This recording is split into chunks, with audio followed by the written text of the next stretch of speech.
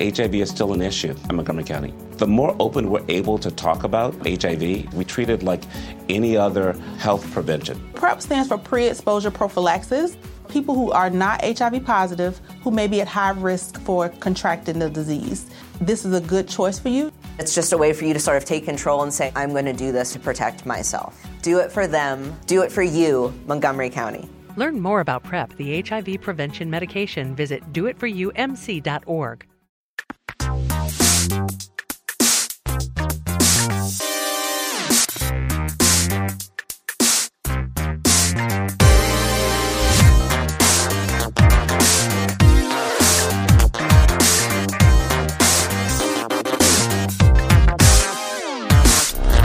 Saudações a todos e bem-vindos a mais uma edição do Mothership, o podcast de videogames e outras formas de entretenimento eletrônico do Overloader. Eu sou o seu anfitrião, Heitor de Paula, estou aqui acompanhado de Henrique Sampaio. Olá. E atrás das câmeras, Dan. E hoje somos só nós. Hoje, o que você está fazendo? O que aconteceu? Eu tô ajustando meu microfone. Hoje somos só nós, Rick. E o Nicolas, o Nicolas tá sempre conosco, que ele não se manifesta, né? Quem não tem ideia do que a gente tá falando, na verdade só vai ter se assistir a versão de YouTube do Bilheteria da Semana, porque a versão de estúdio é easter egg. Não é pra todo mundo, nem todo mundo vai descobrir. Mas você fica citando, aí eu não tenho como não falar sobre. Mas é pra ser o easter egg, faz parte da lore do Overloader. Da lore do Overloader. É Overloader. Overlords. Overlore. Rick, o que a gente vai falar sobre hoje aqui? A gente vai conversar sobre o Vampire, o jogo recém-lançado da Dontnod. A gente vai falar sobre Yoku's Island... Yoko? É isso? Yoku's Island Express. Que não deu tempo de falar na semana passada. A gente vai falar de The Shape of the World. A gente vai falar também, aproveitando que a gente tá na última semana pra E3 e a gente tá basicamente na metade do ano, a gente vai falar sobre os jogos que a gente considera melhores de 2018 até agora. Tem pouco. Não tem uma lista enorme, mas justamente fazer uma seleçãozinha assim e conversar um pouco também sobre mais vazamentos de E3 e a notícia maior que a Valve publicou hoje sobre as diretrizes da empresa agora, certo? Uhum. Então vamos começar então pelos jogos que andamos jogando. Você gostaria de começar? Eu gostaria de começar. Eu vou começar com o melhor jogo que eu joguei nas últimas semanas, talvez. E eu acho que ele facilmente entra nessa lista de melhores jogos do ano até agora, que é o Yoku's Island Express. Que tem um vídeo de gameplay no ar já. A gente gravou uma partidinha de meia hora jogando. E é curioso que é um jogo que eu não vi muita gente comentando, mas ele é tão bem feitinho, ele é tão bonito, ele é tão criativo e original que eu acho que ele deveria ganhar mais atenção. O Yoku's Island Express é um jogo de um estúdio indie sueco, que foi distribuído pela Team 17, que é conhecida por Worms. E é um jogo que mistura pinball e Metroidvania, né? Ele é uma mistura de platformer com mecânicas de pinball, mais ou menos talvez aos moldes de, sei lá, Sonic Pinball, talvez seja a comparação mais próxima, só que ele é muito mais um Metroidvania mesmo, assim, tipo de ter um mundo aberto, de ter caminhos e atalhos e habilidades que você consegue ao longo da aventura que te permitem acessar outras áreas. Mas o que eu acho muito legal, de fato, é que ele basicamente substitui o conflito dos combates, que é muito comum nesse gênero, né? Por pinball, assim, tipo, o pinball, a parte de pinball é o que dá mais, é o que dá, digamos, desafio ao jogo e adiciona esses elementos também esse dinamismo a mais, sabe? Porque não é só um jogo de exploração. A exploração é uma coisa muito importante ali, mas ele tem esses outros elementos, né? Tipo, e é muito gostoso explorar o mundo a partir com os flippers, com os bumpers, com essas mecânicas de pinball, sabe? Então eu sinto que ele tem um equilíbrio tão legal entre essas duas fórmulas tão distintas. E parece que não deveria combinar, mas eu não joguei, eu vi só o vídeo que tá tendo no ar. Mas funciona muito bem, na verdade, né? Funciona de uma maneira muito inusitada, na verdade. É ótimo, porque na verdade o personagem que é o que você controla é um besourinho, um rola-bosta, né? Tipo Que eu falei no vídeo e você falou que era uma baratinha. É porque ele parece uma baratinha. Mas falam que no começo diz que é Dung Beetle. E eles não falam quase nada. Tem uns diálogozinhos, mas O importante é que eu tava certo e era um rola bosta. Eu prefiro acreditar que é uma baratinha. Mas o jogo diz que é uma rola bosta. Tudo bem, mas é que o rola bosta, na verdade, ele rola a bosta com as patinhas de trás. Ele anda, tipo, empurrando com as patinhas da frente no chão. Sim. Eu acho que não é todo rola bosta que é igual. Eu já vi rola... Quer dizer, acho que eu já vi aqui no Brasil não tem. Não, então na TV, eu acho que eu vi rola bosta empurrando com as patinhas da frente. Não, eles empurram com as perninhas de trás. Sim, faz o menor sentido. Faz todo sentido do mundo. Enfim, ao mesmo tempo ele não tá rolando bosta, ele tá rolando uma bolinha de verdade. E se for uma bolinha de cocô branco? Não é uma bolinha de cocô branco. Enfim, ele rola essa bolinha e ele é um carteiro. Eu adoro que é uma mistura de duas coisas muito nada a ver. E ele tá nessa ilha paradisíaca, né? Ele precisa entregar uma carta lá, mas ele acaba se envolvendo com toda um mito que existe nessa ilha tem um deus que está adormecido e outros deuses que aparentemente desapareceram, e você começa a conversar com as pessoas, fazer as tarefinhas, e você acaba se envolvendo nessa história e você meio que precisa acordar esse deus. Então tem todo um lado meio místico, assim, por trás. Mas ele é bem fofinho, assim, normalmente. Você tem inclusive, algumas missões de entregar umas encomendas para as pessoas. Tem umas caixinhas de correio espalhadas pela ilha que você tem que colocar umas cartas lá, assim. Isso que você faz nelas?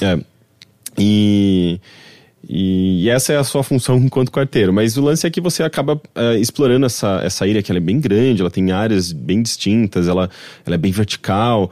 E para você explorar esses ambientes, você precisa usar esses flippers, tem flippers e bumpers e elementos de pinball espalhados pela ilha. E quando digamos, a câmera tá numa área que tem um flipper amarelo, esse flipper ele vai funcionar com o gatilho esquerdo.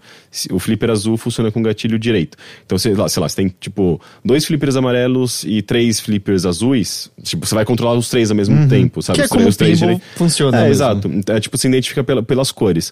Então, é basicamente isso, você controla o bichinho, mas com os gatilhos você tem acesso, você tem controle desses flippers. E o besouro não pula. Então você precisa desses arremessos para atingir novas áreas, você precisa às vezes completar desafios como se fossem mesas mesmo, né, em áreas fechadas, para liberar caminhos, ou para coletar, por exemplo, umas minhoquinhas explosivas que você pode usar para explodir uma pedra pelo cenário, ou coletar itens mesmo. Tem umas frutinhas que elas ficam em bolhas, que servem basicamente como dinheiro.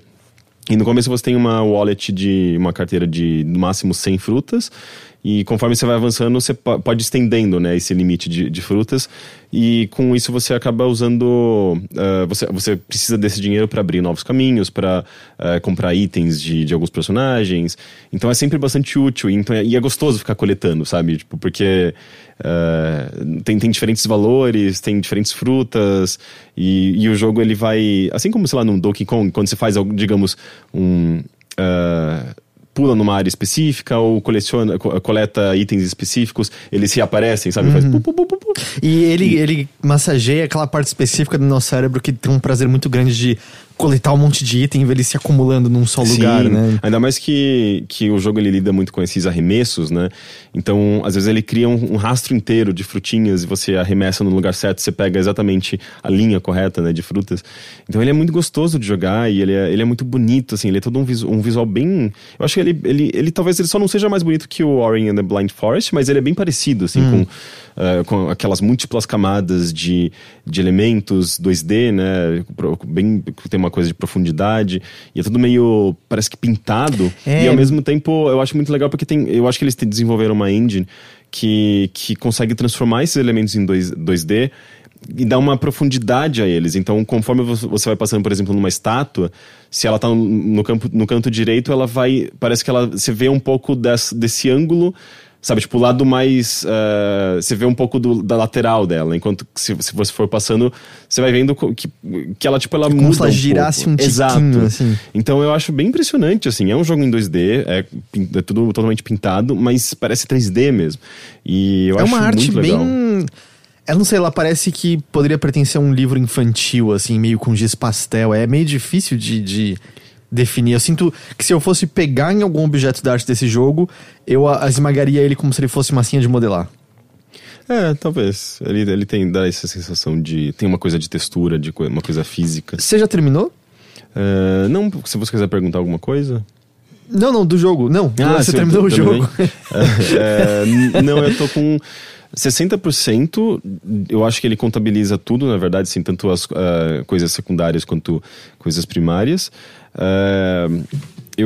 Na verdade, eu só não continuei mais porque eu tava testando outras coisas, jogando outras coisas, mas eu tô gostando bastante dele. E é muito gostoso, assim, porque tem horas, por exemplo, que eu não tenho muita certeza do que eu tenho que fazer, sabe? Porque ele até marca no mapa alguns iconezinhos de tarefas que você tem que fazer, de quests, mas nem sempre você sabe como chegar até lá.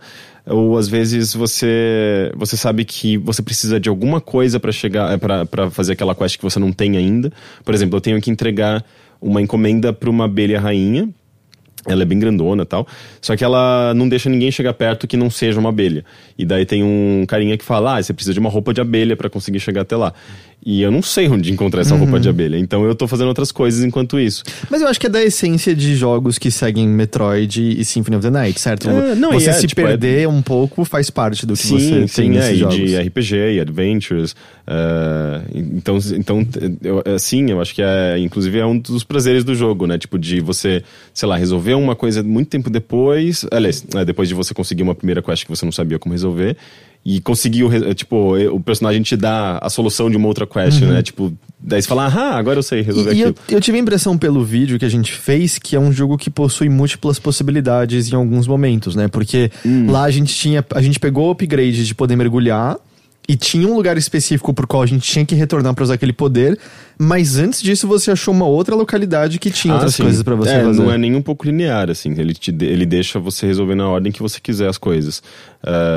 E eu acho que muito da sensação de exploração que ele transmite, né, tipo, dessa abertura da ilha vem disso, né, tipo eu não sei se eu não sei o que fazer agora, sabe, mas eu tenho, digamos...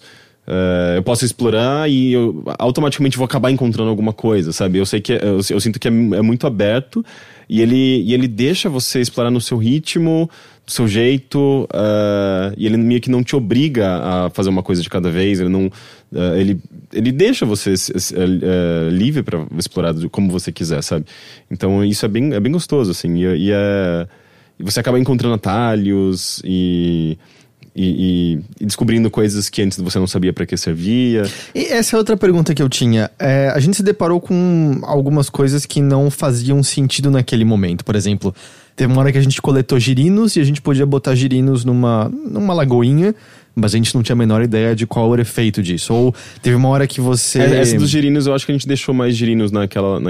era só encontrar um número X de girinos. Eu acho que sim, mas eu não cheguei a completar ainda. Mas, por exemplo, teve uma outra hora que a tela escureceu do nada e apareciam seres num lugar estranho dizendo número de portas. Eu não lembro qual era a mensagem, mas...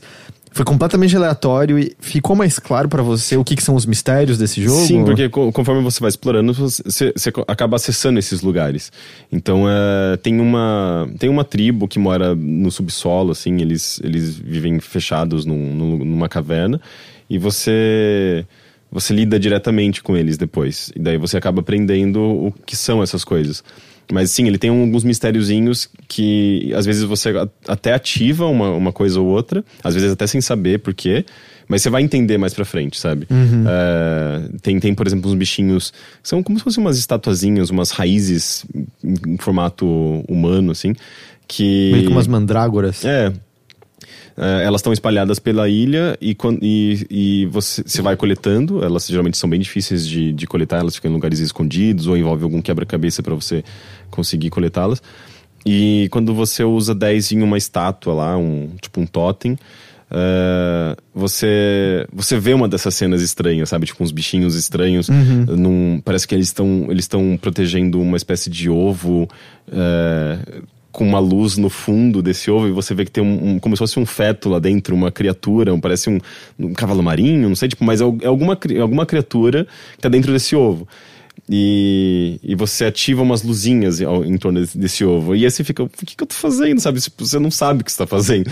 Mas eu acho muito legal, assim, como ele vai adicionando esses elementos, às vezes estranhos, meio sombrios, sabe? Tipo, mas eventualmente você vai acabar entendendo, você vai acabar conversando diretamente com esses personagens. E eu acho que funciona, sabe? Tipo, inicialmente ele gera estranhamento, mas conforme você joga, você vai entender, sabe? É legal isso. Ele tá disponível pra o quê? Pra Switch, Xbox One, PlayStation 4 e PC. Tá tudo, basicamente. Não, eu tô muito animado pra jogar. Eu só não joguei porque não deu tempo, mas assim, se você ficou curioso, youtube.com/overloader ou overloader.com.br tem o vídeo de gameplay do jogo. Ficou grandinho, tem uma meia hora, mas é porque a gente deu uma explorada lá. Ele parece bem legal mesmo, assim. Parece muito legal. E é agradável, né? Ele é muito gostoso. Não é nada opressor, pelo que eu vi. Mesmo umas áreas que são mais dark, é uma trilha sonora gostosa, sempre. Ele não tem punição, né? Ele é um jogo bem leve, assim, bem agradável. Ele não... Tipo, o máximo que pode acontecer com você é quando você cai, digamos, no buraco entre os flippers, que seria perder uma bola num pinball, você acaba caindo nos espinhos e você perde algumas 3, 4 frutinhas, sabe? E é curioso que justamente esse é um dos eventos que, conforme você vai morrendo, digamos assim, você enche tem um número que eu acho que ele aumenta ou diminui, eu não sei, tipo, justamente corta e vai pra essa tela esquisita com esses bichinhos, e esse número vai aumentando, e esse daí eu de fato ainda não saquei qual que é, mas aparentemente isso só é ativado quando você morre, entre aspas. Mas é só isso, tipo, você volta na hora e seu personagem não morre, sabe? Não tem inimigo, e isso não torna o jogo menos interessante, sabe? Tipo, eu acho que na verdade a exploração dele é tão bem feita, é um jogo tão bonito e uma musiquinha gostosa, e, tipo, e as mecânicas funcionam tão bem, né? Ele te deixa tão intrigado, sabe, com aquele mundo, você fica curioso em saber como que eu subo ali, como que eu resolvo essa quest, como que eu faço isso, que você nem se importa com o fato de ter combate ou não. Ele continua sendo desafiador de outras maneiras, sabe? Sim. Eu achei isso ótimo. Então, eu gostei, assim, tipo, é de fato talvez o melhor Metroidvania desse ano até agora, porque a gente não teve muitos, né? O que a gente teve nesse ano de Metroidvania? Iconoclasts, mas não é exatamente, mas...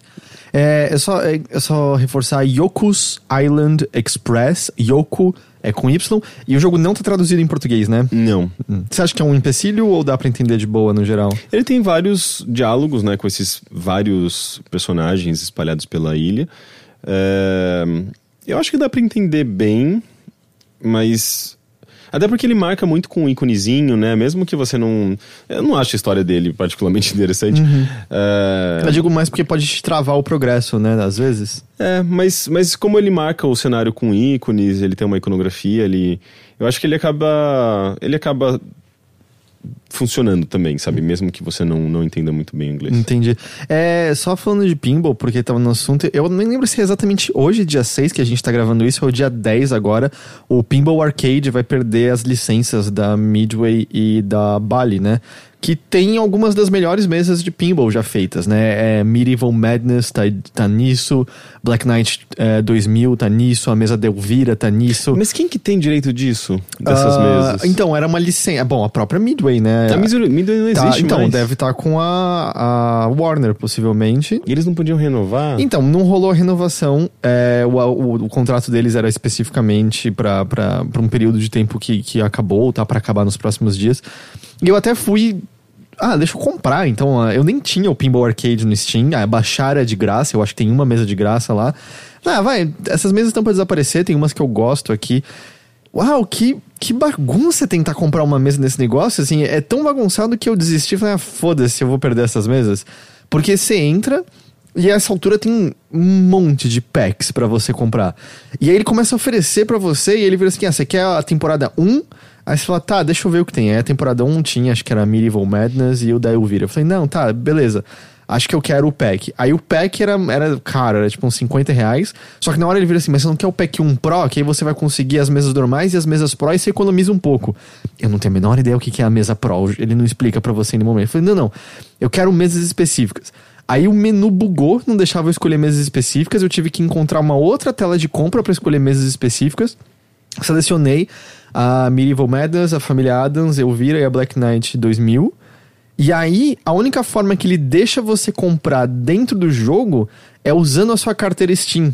E a minha carteira Steam quase nunca tem dinheiro. Tem dinheiro de cartinha que eu vendo, assim, mas nunca acumula muito. Mas quanto custa cada mesa?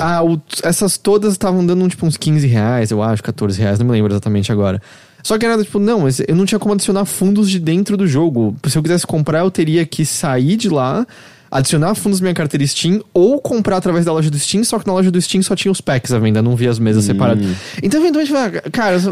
Mas faz sentido, porque não tem como o jogo te cobrar de cartão de crédito lá de dentro. Ele precisa usar o sistema do Steam. Mas ele podia fazer o sistema do Steam de usar cartão de crédito, Não, mas ele precisa utilizar em vez do jogo criar um sistema de pagamento, que eu acho que não tem nenhum caso assim dentro do Steam, ele usa o próprio sistema do Steam. Só que daí o que ele deveria fazer era me deixar botar o cartão de crédito. Permitir você escolher as mesas fora do jogo. Assim como você pode escolher os packs, você escolheria as mesas. Então, eu só achei pack na loja, não achei as mesas separadas. Aí eventualmente, quer saber, Dani, se eu não ligo tanto assim, eu joguei só o modo trial e consegui ouvir o pedaço da música do Black Knight 2000 que eu queria ouvir e tava ótimo. E eu lembrei que a mesa da Black Knight 2000 não é tão legal assim, a bom mesmo é a música, mas coisas como Medieval Madness e Família Adams são bem mais legais do que Black Knight 2000. E você comprando esses packs... Aí você tem pra sempre as mesas. Tem pra sempre, mesmo que a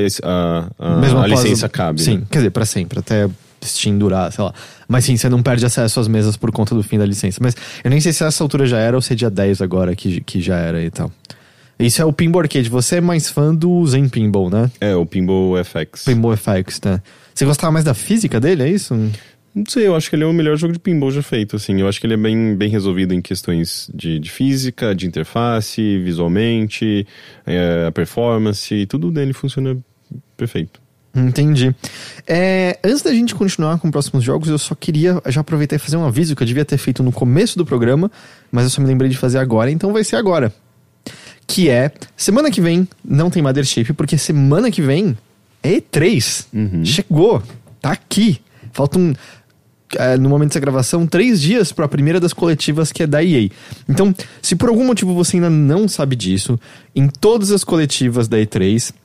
e do entorno da E3 nós estaremos ao vivo no nosso canal youtube.com/overloader, ou você também vai encontrar no site overloader.com.br, a gente fazendo comentários das coletivas. Não estaremos sozinhos, será comentários feitos ao lado do pessoal do Jogabilidade e do pessoal do Nautilus. Vai estar todo mundo junto na Jogabilicasa, numa bagunça marota e gostosa, comentando o que está acontecendo na feira e conversando posteriormente sobre os eventos. Vai ser transmitido nos 3 canais, então você assiste no seu canal favorito, que é o Overloader, e a gente vai estar olhando todos os chats quando for a hora de conversar, então você não tem que estar num chat específico pra gente olhar pra o que você tá dizendo. Nossa, vai ser muito uma partida de Onrush. Todo mundo junto, todo mundo ao mesmo tempo, falando ao mesmo tempo, 3 canais diferentes. E eu tô com os horários aqui, eu só não sei se eu vou saber a ordem certinha, mas eu vou tentar. Então, tudo começa no dia 9 de junho, que é sábado, na coletiva da EA. A coletiva tem início às 3 da tarde, mas então 2h30 nós já estaremos ao vivo, do sábado, ok? Daí, no domingo, a gente tem a da Microsoft, que começa às 5 da tarde, nós já estaremos no ar às 4h30. Depois, ainda no domingo, dia 10, às 10h30 da noite, tem início da Bethesda, nós já estaremos no ar às 10 da noite. E posteriormente tem a insanidade coletiva da Devolver, que é meia-noite, né? Vamos dizer 11h59 do domingo. Nós estaremos no ar às 11h30. Possivelmente essa daí a gente deve grudar. É que a da Bethesda não sei se vai ter 1 hora, mas a gente deve praticamente emendar uma com a outra. Daí, segunda-feira, a primeira de todas é a da Square Enix. É dia 11 de junho, 2 da tarde, a gente já vai estar no ar 1h30. Depois disso é a EA. Não, EA eu já falei, era sábado, tô falando besteira. Depois disso é... que horas é PC Game? Não, depois disso é Ubisoft. 5 da tarde, a gente já vai estar no ar às 4h30. Depois disso, é a PC Gaming Show, às 7 da noite. A gente já vai estar no ar às 6h30. E encerrando a segunda-feira, Sony PlayStation, 10 da noite. A gente estará no ar às 9h30. E por último de tudo, terça-feira, dia 12, dia dos namorados, tem a Nintendo, à 1 da tarde. Estaremos já no ar, 12h30. Ok? Ok. Depois vai ter o post no site com o bingo que a gente fez naquela transmissão ao vivo. Eu preciso subir isso no feed também, é verdade. Eu preciso subir o bingo no feed. Mas é isso que você pode esperar da gente então. Transmissões sábado, domingo, segunda e terça-feira. Esse vai ser o bruto da nossa cobertura da E3. A gente espera vê-los ali. E ainda haverá outros convidados. Convidados que estarão ali conosco no sofá, comentando o que tá acontecendo. O quê? Nada. Sofá é engraçado pra você, é isso? Remete o que ao teste do sofá, é isso que tá querendo dizer? Sabe, isso é uma prática horrível, uma prática pra qual pessoas foram forçadas a fazer coisas que elas não queriam pra arranjar um emprego. Você que tá fazendo isso. Eu tô... Eu não posso fazer sexo no sofá em casa de boa? Eu tô vestindo a carapuça. Tá bom. Tá bom? Ok. Vamos lá, então vamos de volta a videojuegos.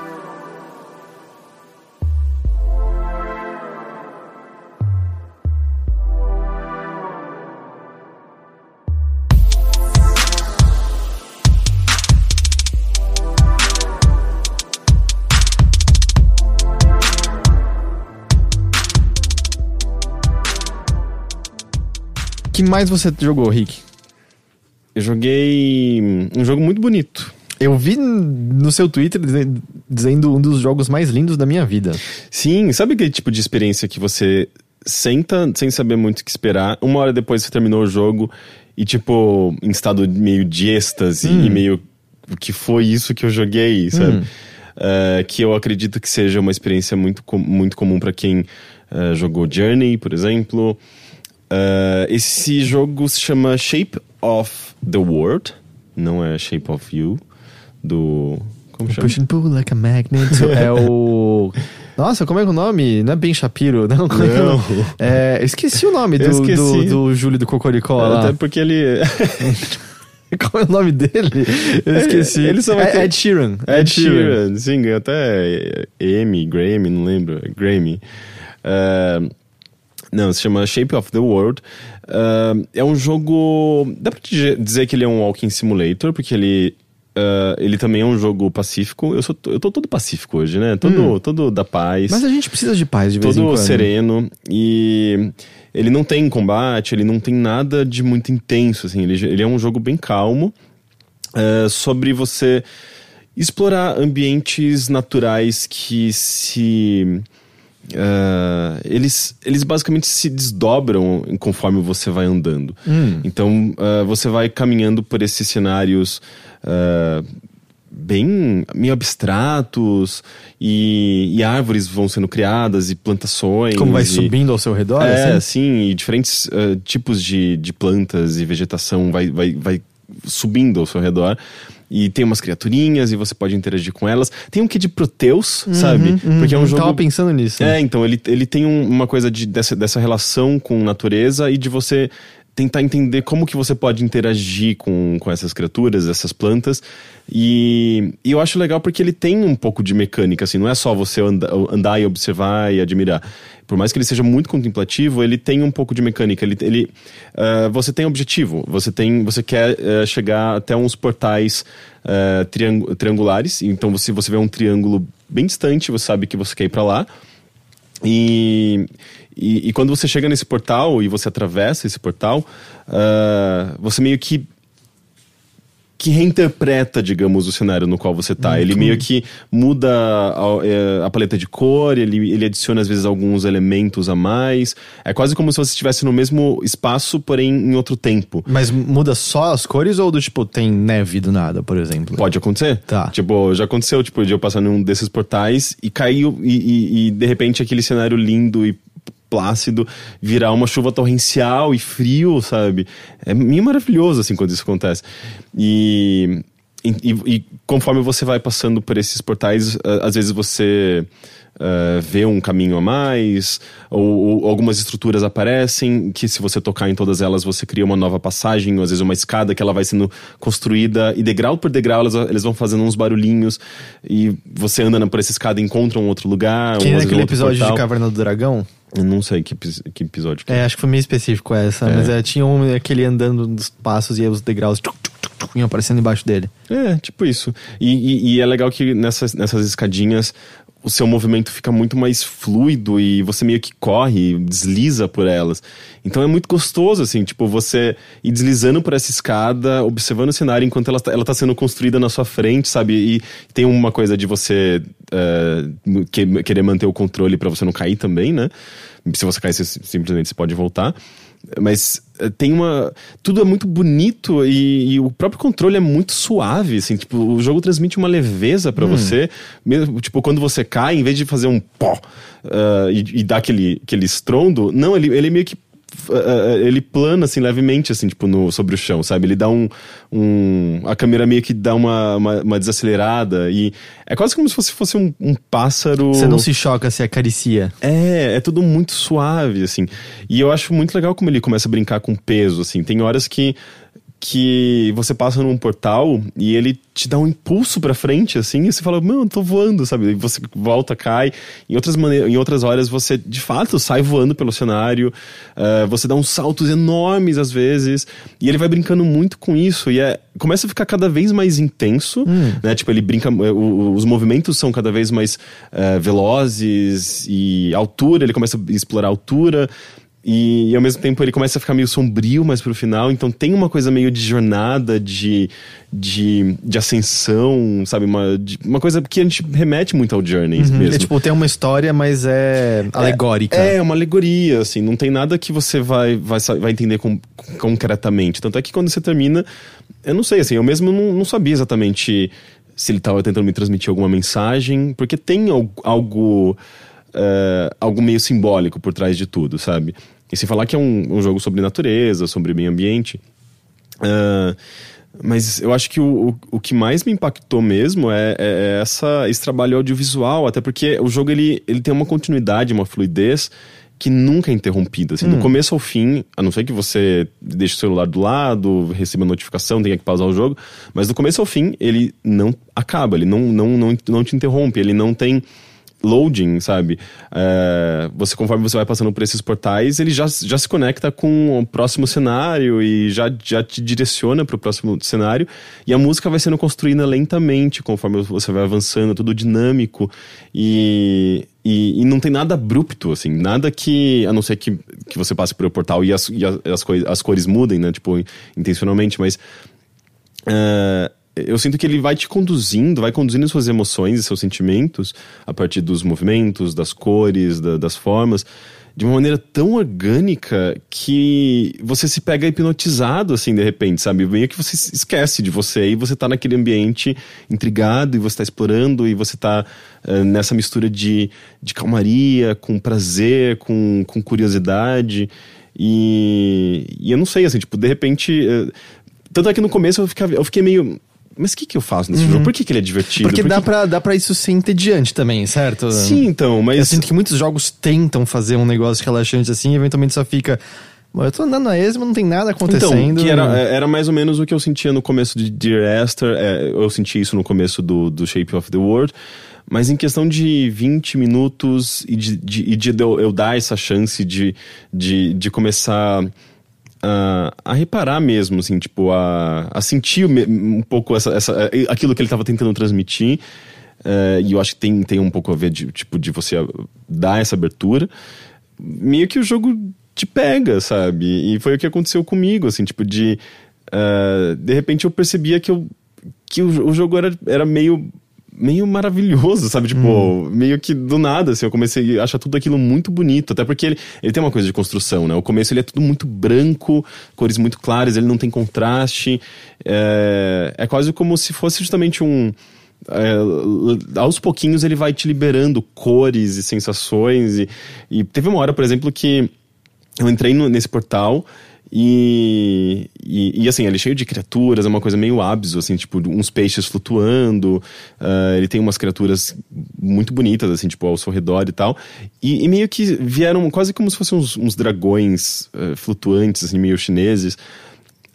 Flutuando ao meu redor e meio que conforme eu movia o mouse pra enxergar, né, tipo, pra cima e pra baixo, eles entravam no meu campo de vista e ficavam pairando assim ao meu lado, e eu fiquei muito...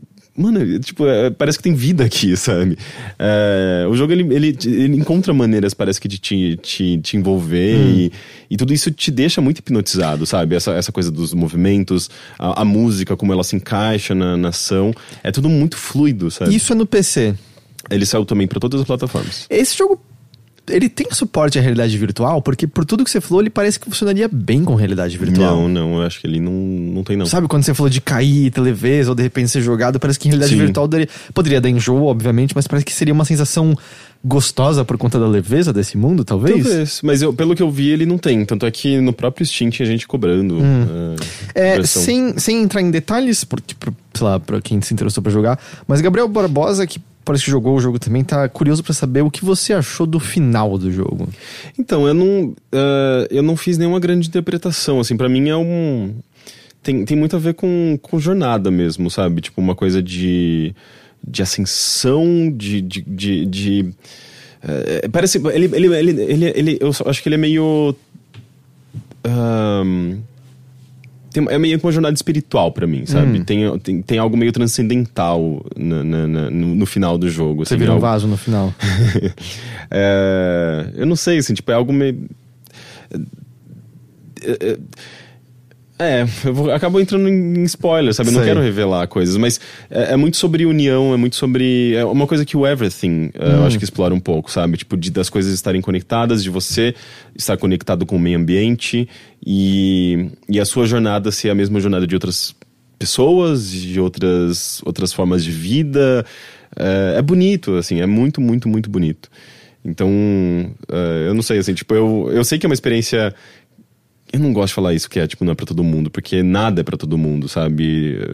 Assim como pessoas que podem achar esse tipo de jogo tediante, eu acho tediante Call of Duty, sabe? Mas eu entendo isso, quer dizer que eu ouvindo não parece ser necessariamente o tipo de coisa que eu quero jogar, sabe? Porque Proteus mesmo eu consigo admirar o que ele é, mas eu conseguia, por exemplo, Proteus eu joguei pouquíssimo. Era um jogo joguei, gostei. Eu vi pessoas jogando, eu ficava vendo vídeo. Eu não sei porque, esses tipos de jogos eu vejo outras pessoas jogando e eu gosto. Eu jogar, eu só fico meio... Eu preciso de um pouquinho de direcionamento que seja, sabe? Então, esse jogo ele tem bastante direcionamento. Tem que ter um final porque até, ele não é só um brinquedo, né? Eu sinto que ele tá entre algo muito contemplativo e livre, como... o Panoramical, que é quase que um visualizador, assim, de visualizador de música, como se diz? Do Windows Media Player. Não é dele que vem a imagem o gráfico na sala de espera? Sim, a construção daquele cenário que a gente, da salinha de espera, é baseada no Proteus, que inclusive é usado por muitas pessoas pra... Peraí, no Proteus ou do Panoramical? Não, o Panoramical, Panoramical. É que o Panoramical e o Proteus tem trabalho do... Ed Kanaga, que... esqueci o nome dele. O que fez o Montanha? Não, esse daí é o que fez o Everything. O Kanaga é o que fez o Everything. Não, o que fez o Montanha fez o Everything, que é o O'Reilly, que é o animador. Tá. O Kanaga fez Proteus, fez... o Panoramical, e ele fez também Dyad. Ele é um músico loucão das experimentações e da interação. E o Panoramical, ele é mais visualizador mesmo, assim, tipo, você brinca com formas de som, ele gera imagens a partir do som, e muita gente usa isso em instalação de arte. Ele tem uma função, assim, meio... Você pode ligar, por exemplo, nos pads de música pra música interagir com a imagem. Ele é uma coisa meio artística. E cria, assim, essas paisagens naturais meio abstratas, muito bonitas, mas ele é bem brinquedo. E eu sinto que o Shape of the World, ele é mais jogo do que isso, sabe? Mas a ação é andar.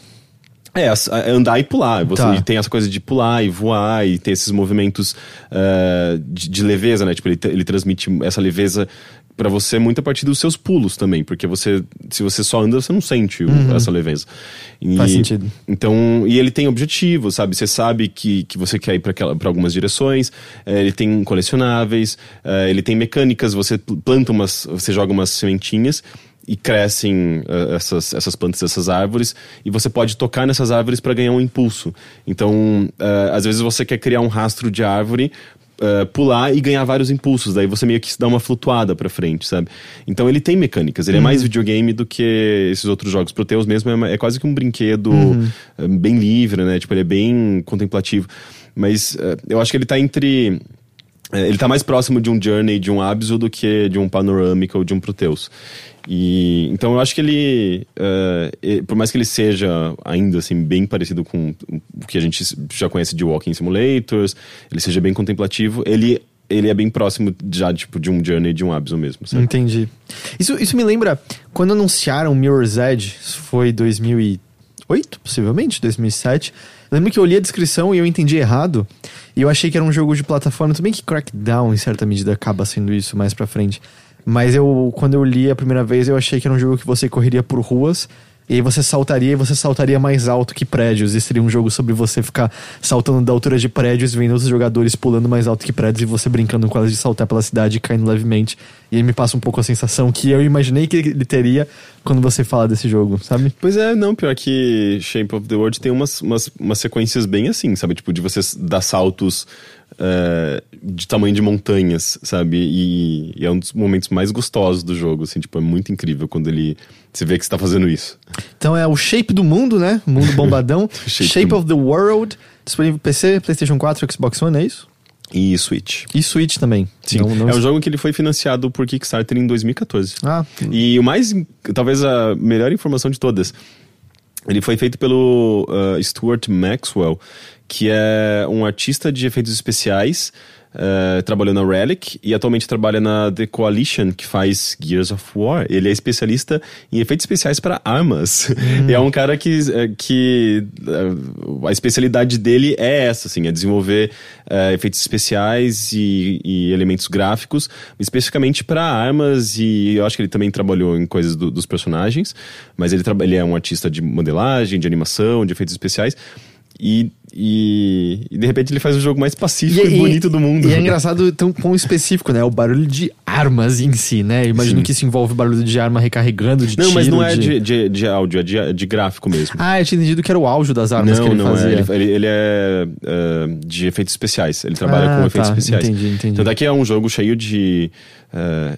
Ele é bem abstrato, ele tem muitos desses, sabe, tipo, cenários sendo construído na sua frente, se desdobrando, é bem de alguém de motion, de alguém que trabalha com efeitos especiais mesmo.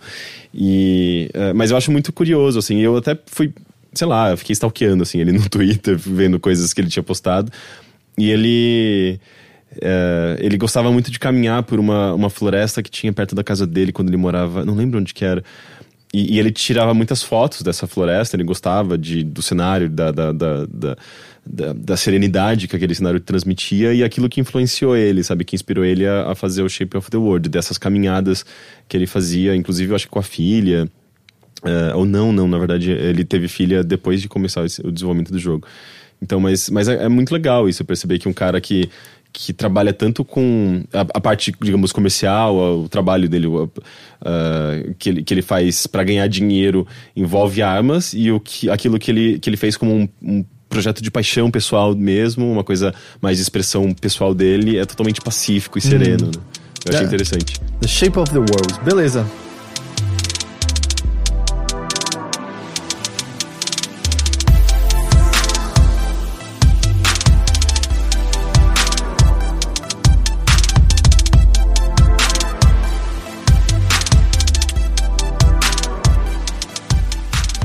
Eu joguei, terminei, tem análise no site, só em texto. Eu tô tentando ver se dá tempo de sair um vídeo, mas se não sair no D3 aí não faz sentido, eu acho mais.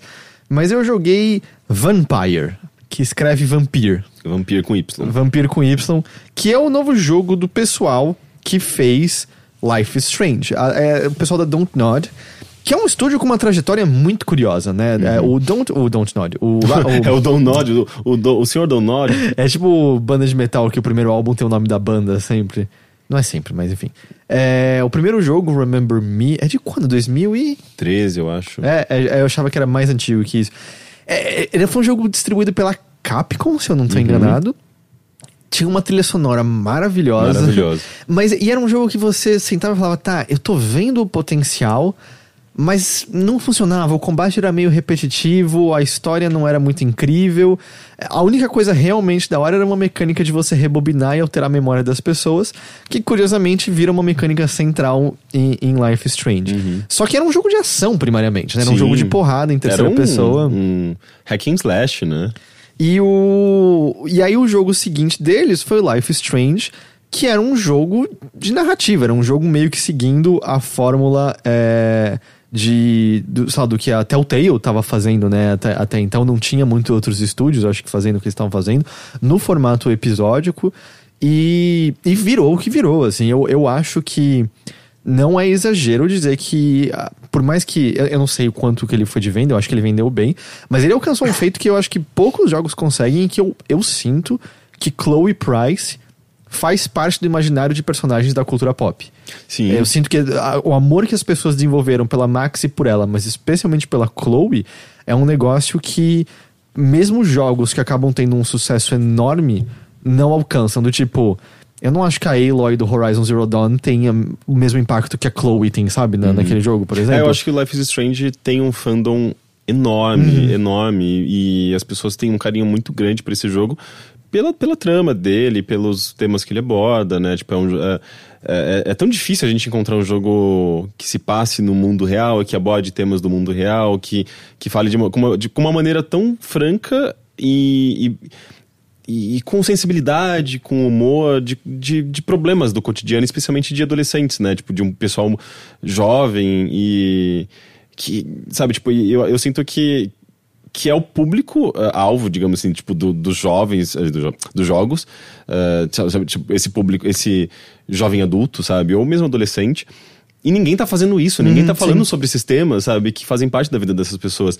E daí chega o Life is Strange e faz bem, né? E faz muito bem. Tem os tropeços dele, a gente já falou sobre isso bastante na época, no ano que o jogo saiu, mas faz bem no geral. O Walter Heavenmaster tá dizendo que, segundo a Don't Nod, se lê vampiro mesmo porque é húngaro. Eu lembro eu falava vampiro até ver trailers do jogo, e nos trailers estavam falando vampire. Não sei, vou falar vampiro porque é mais engraçado. Então, se é o caso. Vampire. Então é o vampiro. Até porque eu não sei se vou falar o nome do jogo muito mais. E aí fizeram Life is Strange, eles estão fazendo Life is Strange 2. Eles têm um outro jogo em desenvolvimento, não anunciado ainda também. Eu esqueci qual é a parceira de distribuição. Mas é um jogo não anunciado ainda. E teve o Vampire, lançado na última terça-feira. Que é o primeiro grande jogo deles depois do Life is Strange original. Porque lembrando que o Before the Storm não foram eles. Eu não sei se eles tiveram algum tipo de aconselhamento dado, eu acho que eles trabalharam como conselheiros, basicamente. Mas não foi um jogo deles mesmo em si. E, cara, que enorme decepção. O Vampire é com certeza o jogo mais tedioso que eu joguei esse ano inteiro. É que você não jogou a Agony. Eu não joguei Agony. Claro, disclaimer, não joguei todos os jogos do mundo. Mas assim, que jogo chato do caralho. E assim, quando eu digo tedioso, é porque eu não me lembro da última vez que um jogo ativamente me fazia meio... Cara, eu prefiro levantar e lavar roupa. Eu prefiro lavar a louça. Está chato isso que eu tô fazendo, sabe? Eu nunca pulo falas. E em certo momento, personagens secundários, eu tava pulando diálogos inteiros porque eu não consigo mais. Eu não aguento mais esses personagens, eu não aguento mais esse mundo, eu não gosto de nada disso aqui. Mas sabe que eu acho que ele eu joguei um pouquinho do Vampire hoje. Eu sinto que ele tá tentando ser um RPG denso, como por exemplo, os jogos da Obsidian, os jogos antigos da BioWare, sabe? Com muitos NPCs, muitos diálogos. Só que ele tá fazendo isso de uma maneira que a gente não... Sabe? Num formato, numa fórmula que parece que não é muito compatível, que é essa fórmula mais de ação, mais de adventure, mais, sei lá, com... Ele tá tentando dar o tratamento de Life is Strange pra um RPG desse tipo. Quando, na verdade, parece que são coisas muito distintas, assim, tipo... Eu quero que um RPG tenha, às vezes, bastante diálogo e tal, e eu quero ter essa possibilidade de só ler o texto e passar rápido, da minha interpretação para aqueles personagens, para aquele diálogo, e não necessariamente fazer com que o jogo... tenha esse diálogo com voz, tenha essa interpretação, me deixa olhar para aquele mundo do ponto de vista de um personagem em terceira pessoa, sabe? Tipo, com os detalhes. Porque, tipo... Eu acho que tem uma razão, assim, para RPGs tão densos serem, às vezes... meio aberto nesse sentido, sabe? Tipo, não terem uma câmera tão próxima. E meio que permite que você imagine o resto, sabe? É que assim, você jogou quanto, mais ou menos? Eu basicamente... Você chegou no hospital, é isso? Eu basicamente cheguei no hospital. Porque o lance é que você percebe, ele parece, na hora que você chega, você fala, mano, olha... Tipo, quantidade de pessoas pra conversar. Ele é bem mais fechado do que ele parece nesse momento. Mas acho que explicando o que é a história, o que é a estrutura. Você controla um cara chamado Jonathan Reed. O jogo se passa em 1918, bem no finalzinho da Primeira Guerra Mundial, numa Londres que não só tá assolada pelos efeitos da Primeira Guerra Mundial, mas também pelo que parece ser uma nova epidemia da gripe espanhola.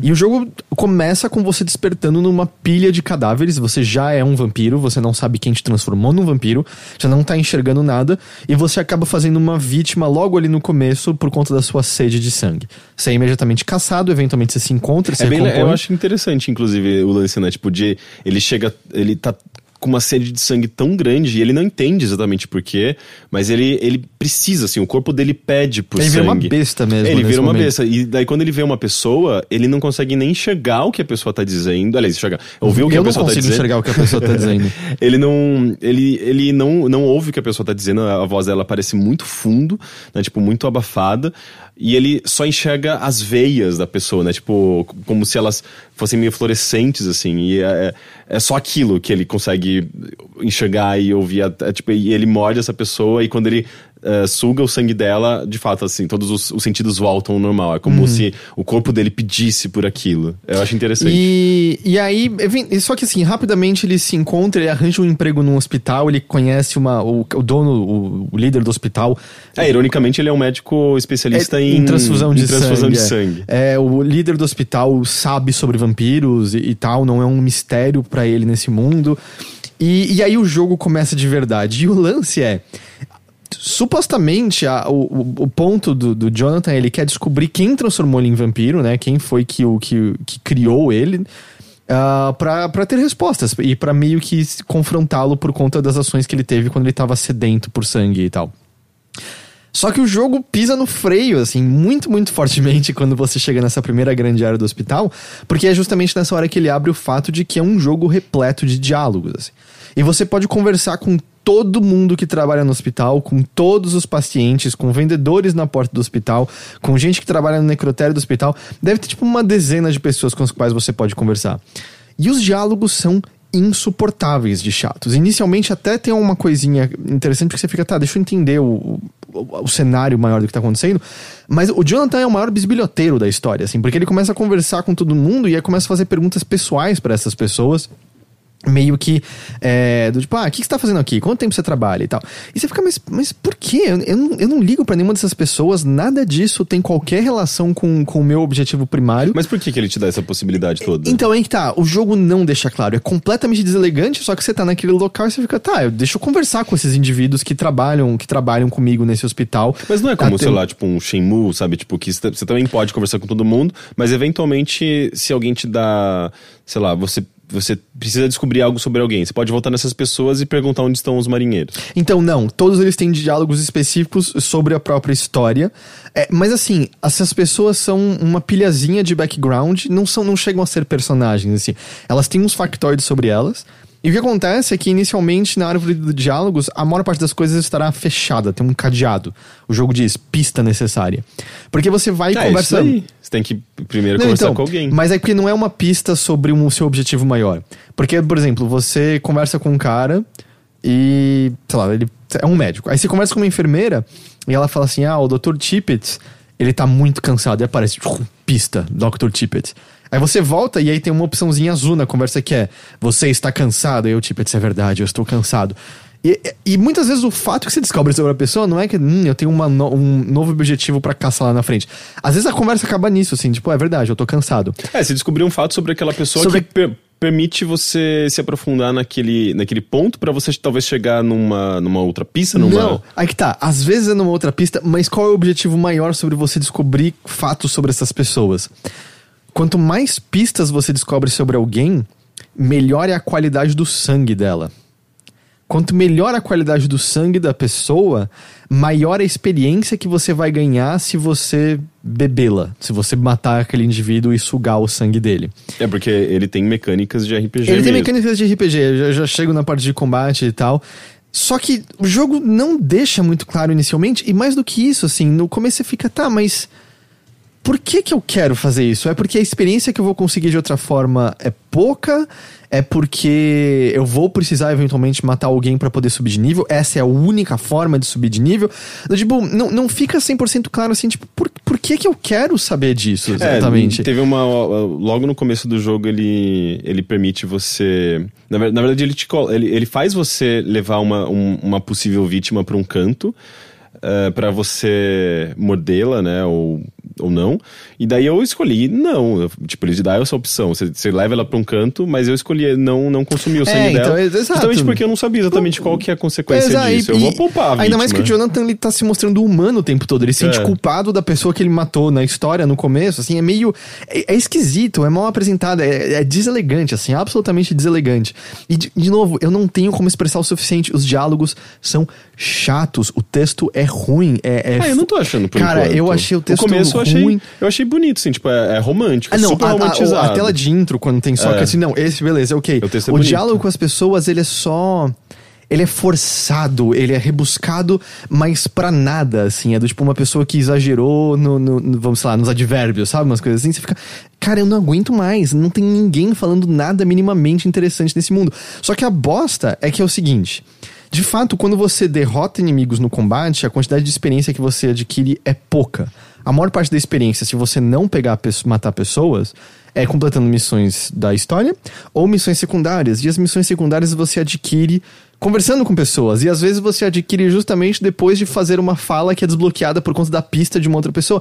Então, assim, vira um lance de você vai e conversa com uma pessoa, desbloqueou pista sobre aquela. Aí você volta, conversa com aquela outra usando essa daí, desbloqueou mais uma pista. Vai. Você fica não vai e vem. Eu acho que eu passei, tipo, 40 minutos no hospital correndo de um canto pro outro, que nem uma barata tonta, conversando com indivíduos que eu não dava a mínima, só pra desbloquear novas opções no menu, não dando a mínima sobre nenhum daqueles personagens. Aqueles dilemas, quase nenhum deles se torna de fato uma missão ou vai pra algum lugar, sabe? Vira uma discussão maior sobre o jogo. Tipo, não leva a absolutamente nada. Só pra uma mecânica de você beber o sangue das pessoas pra subir de nível, que você não precisa. Então, não é minimamente necessário. Mas, por exemplo, em Planescape, que era um RPG muito denso, mas é tipo... Você tá comparando com os RPGs que tem uma profundidade e complexidade mil vezes maior. Em Planescape você passava muito tempo só em diálogo. E eu amava tinha quests que era só sobre você conversar com uma pessoa que vai te mandar pra uma outra pessoa e acabava a quest. Não tinha, às vezes, combate. E eu tô jogando Divinity Original Sin 2, diálogos. Porque são diálogos bem escritos, porque são personagens interessantes, porque o mundo tá sendo bem construído. Então, é porque o diálogo é ruim em Vampyr. Mas, tipo... Nesse trecho, por exemplo, é sobre pistas pra te levar pra alguma, sabe, uma coisa maior, sabe? Tipo, você vai descobrir mais sobre o seu passado, talvez? Não, o passado de essas pessoas pistas, importantes? na sua maioria, é só pra melhorar a qualidade de sangue da pessoa. Então, tipo, não tem mais nada. Tem pistas que você desbloqueia que, tipo, o exemplo do Tippett que eu dei é: você está cansado? Ele, sim, eu tô cansado. Acabou ali, não tem mais nada, assim. Não é que é uma trama que tá te levando a cada vez coisas mais profundas e tal. Algumas vão abrir missões secundárias, mas a maioria não. É só background de um personagem. É só uma pessoa que, tipo, sentou e escreveu a ficha de um personagem e botou esse fato escondido, esse fato escondido, esse fato escondido, esse tá aqui, tá aberto. E aí você vai e descobre sobre aquela figura que não faz diferença. Do tipo, eu matei uma pessoa, um padre escroto, só porque eu tava no final do jogo e falei, tá, deixa eu ver o que acontece quando eu mato alguém, sabe? Porque o combate, ele pode ser desafiador. O combate, assim, é super simples. É botão de ataque com a arma principal, botão de ataque com a arma secundária. Tem estamina. Tem estamina, você esquiva na hora certa, esquivar gasta estamina. Você tem alguns poderes, é super limitado a quantidade de poderes. Mas o que eu gosto é tipo que... um Dark Souls meio clunky, né? Põe clunky nisso, assim. Mas eu acho que pros combates normaizinhos, funciona no geral, sabe? Os inimigos não são inteligentes o suficiente. Teve vários inimigos que eu derrotava, assim, no tipo... Se anda até o ponto onde acaba a área de efeito dele. Eu dava um passo pra trás, ele tirava a posição de ofensiva pra mim, virava de costas. Eu corria, batia nele, corria de novo pra área que ele não chegava mais, ele virava de costas, batia, eventualmente matava ele. Mas assim, são poucos os poderes, mas o que eu gosto é que o jogo deixa você redistribuir seus pontos a hora que você quiser. Então assim, teve um poder que eu peguei e falei, cara, que lixo. Mas tudo bem, testei, redistribuí, peguei outro poder e testei. Eu nunca gosto desse tipo de coisa, sabe? Parece que torna tudo muito efêmero. Eu gosto, assim, porque... Eu gosto de ser decisivo, assim, tipo... eu tenho esse ponto e onde eu vou gastar, eu posso gastar, tipo, eu posso desperdiçar esse ponto e me arrepender pra sempre. Eu gosto disso, sabe? Entendi. Bom, você pode fazer isso, você pode nunca dar respec se você não quiser. Mas aí foi bom porque tinha umas habilidades que eram cocô e aí... Só que, tipo, eu matei esse NPC, subi acho que 2 níveis com a experiência que eu peguei do sangue dele e foi meio... Eu não acho que isso fez qualquer diferença, o jogo não tava desafiador. Os chefes são meio difíceis, porque é muito estranho, assim, os chefes, eles voltam e meia, tem uns ataques de área e às vezes eles provocam os ataques de área sem animação que avise. Então a primeira vez que você tá lá, você toma uma puta porrada e você, tipo, nem vê de onde aquilo tá vindo. E é muito normal, assim, 3, 4 porradas você já tá morto. Então, neles foi meio frustrante de, às vezes, precisar tentar umas 3, às vezes 4 vezes pra passar, porque era questão de aprender, sabe? Ok, ele usou esse ataque aqui, então eu tenho que ficar longe agora, porque vai acontecer isso aqui. Mas essa era a única hora que eu sentia a dificuldade de dar uma escalada súbita. Mas, ao mesmo tempo, era muito mais questão de... eu achar que faltava animação e que entender o alcance dos ataques deles é meio ruim. E era questão também de eu aprender como jogador. Tá, eu preciso desviar nessa direção desse ataque, eu preciso bater nesse lado aqui. Acho que o jogo faz uma coisinha ruim, em que eu usava uma shotgun contra os chefes, e chegava sempre cheio de sangue. Se você morre, você volta pro checkpoint antes do chefe com o seu sangue vazio e com todas as balas gastas. Então é meio, você falhou, tá mais difícil agora. Nossa. Porque normalmente o checkpoint é no mesmo ponto que você tava, né? Quando começou a luta. E aí eles não fizeram isso, não sei porquê. Mas eventualmente você pega o jeito que sem bala você consegue e tal. Mas esse foi o único momento que eu senti algum pico de dificuldade. Em nenhum momento nas lutas pela cidade eu ficava, eu acho que eu vou sugar o sangue daquele médico pra botar mais 2 pontos na minha vida e isso vai fazer a diferença do mundo, sabe? Não. Ao mesmo tempo, eu só não saí matando todo mundo a rodo porque parecia meio... O jogo falar, vai ter consequências. Eu não entendi se teria consequências na história. Eu fiquei, quer saber? Eu acho que o meu personagem não é o cara que sairia matando pessoas. Sabe o que eu acho que eu vou fazer? Eu vou começar a matar todo mundo. Matar todo mundo. Pra ver que é que você pode bloquear missões secundárias, né? Se você fizer isso, você matar eles antes de mas tudo bem, eu quero ver como o mundo reage. Então, o que acontece, de fato, você tem, acho que são 4 ou 5 distritos, e tem uma saúde do distrito. Saúde? A saúde sim. é determinada pelo fato de que algumas pessoas estão literalmente doentes, elas podem ter resfriado, elas podem ter cefaleia, elas podem ter... Enfim, elas podem ter várias doenças. E a gripe lá, né? A gripe no caso não, porque a gripe não... Bom, tem cura pra resfriado, mas pra gripe não tem cura e tal. E aí... O que acontece é que quando você dorme, você pode usar seus pontos pra subir de nível. E o que acontece quando você dorme, passa um dia, não na história, mas passa um dia dentro do jogo, e se tem pessoas doentes, o nível de saúde do distrito cai e ele se torna mais crítico. Quanto mais crítico ele se torna, mais inimigos vão aparecer naquele distrito. Então, se você faz remédios na sua bancadinha e dá para as pessoas, elas vão estar em recuperação, a saúde do distrito vai subir, e aí vai ter menos inimigos para você lutar quando estiver explorando. Mas qual que é a relação da saúde do negócio com inimigos? Tem a ver com a história, porque a epidemia pode não ser só a gripe espanhola. Fica bem claro no começo que tem mais do que isso na gripe e tal. E aí o que acontece é que você então tem que dar esses remédios, você faz na bancadinha com os itens que você pega. A maior parte deles você consegue criar à vontade, alguns você precisa de uns recursos maiores. Só que quando você mata alguém, essa pessoa morre, né, pra sempre. E ela cria, vamos dizer, um vazio nesse distrito. E isso faz a doença subir mais no distrito e, consequentemente, faz ele cair mais em direção ao caos. Então, você matar uma pessoa vai fazer você subir de nível, mas vai fazer com que aquele lugar tenha, possivelmente, mais inimigos em seguida. O que acontece é...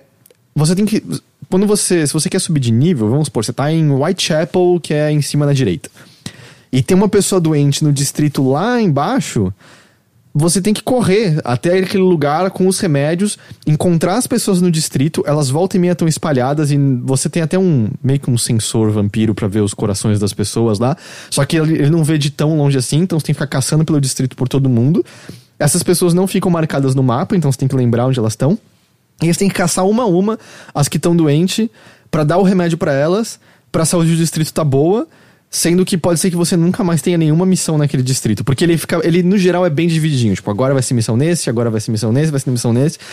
Eu muito rapidamente falei, eu quero que se foda, eu vou correr, eu não quero ficar correndo até aquele lado e ficar dando remédio pra essas pessoas, que não faz diferença nenhuma pra mim, eu vou ficar só no lugar aqui onde eu tô, porque dane-se ter inimigo naquele lugar que eu provavelmente nunca mais vou voltar. E na maior parte você nunca mais volta mesmo, assim, no final do jogo você tem que voltar pra alguns lugares. Eu corria dos inimigos e pronto, eles não conseguem pegar você. Eu vou sair chupando todo mundo, o sangue de todo mundo. Eu saí chupando todo mundo. Então, assim, eu não sei, eu acho que as ideias não se comunicam e ao mesmo tempo não é que eu não queria matar as pessoas porque eu gostava delas. Eu odiei todos os personagens desse jogo.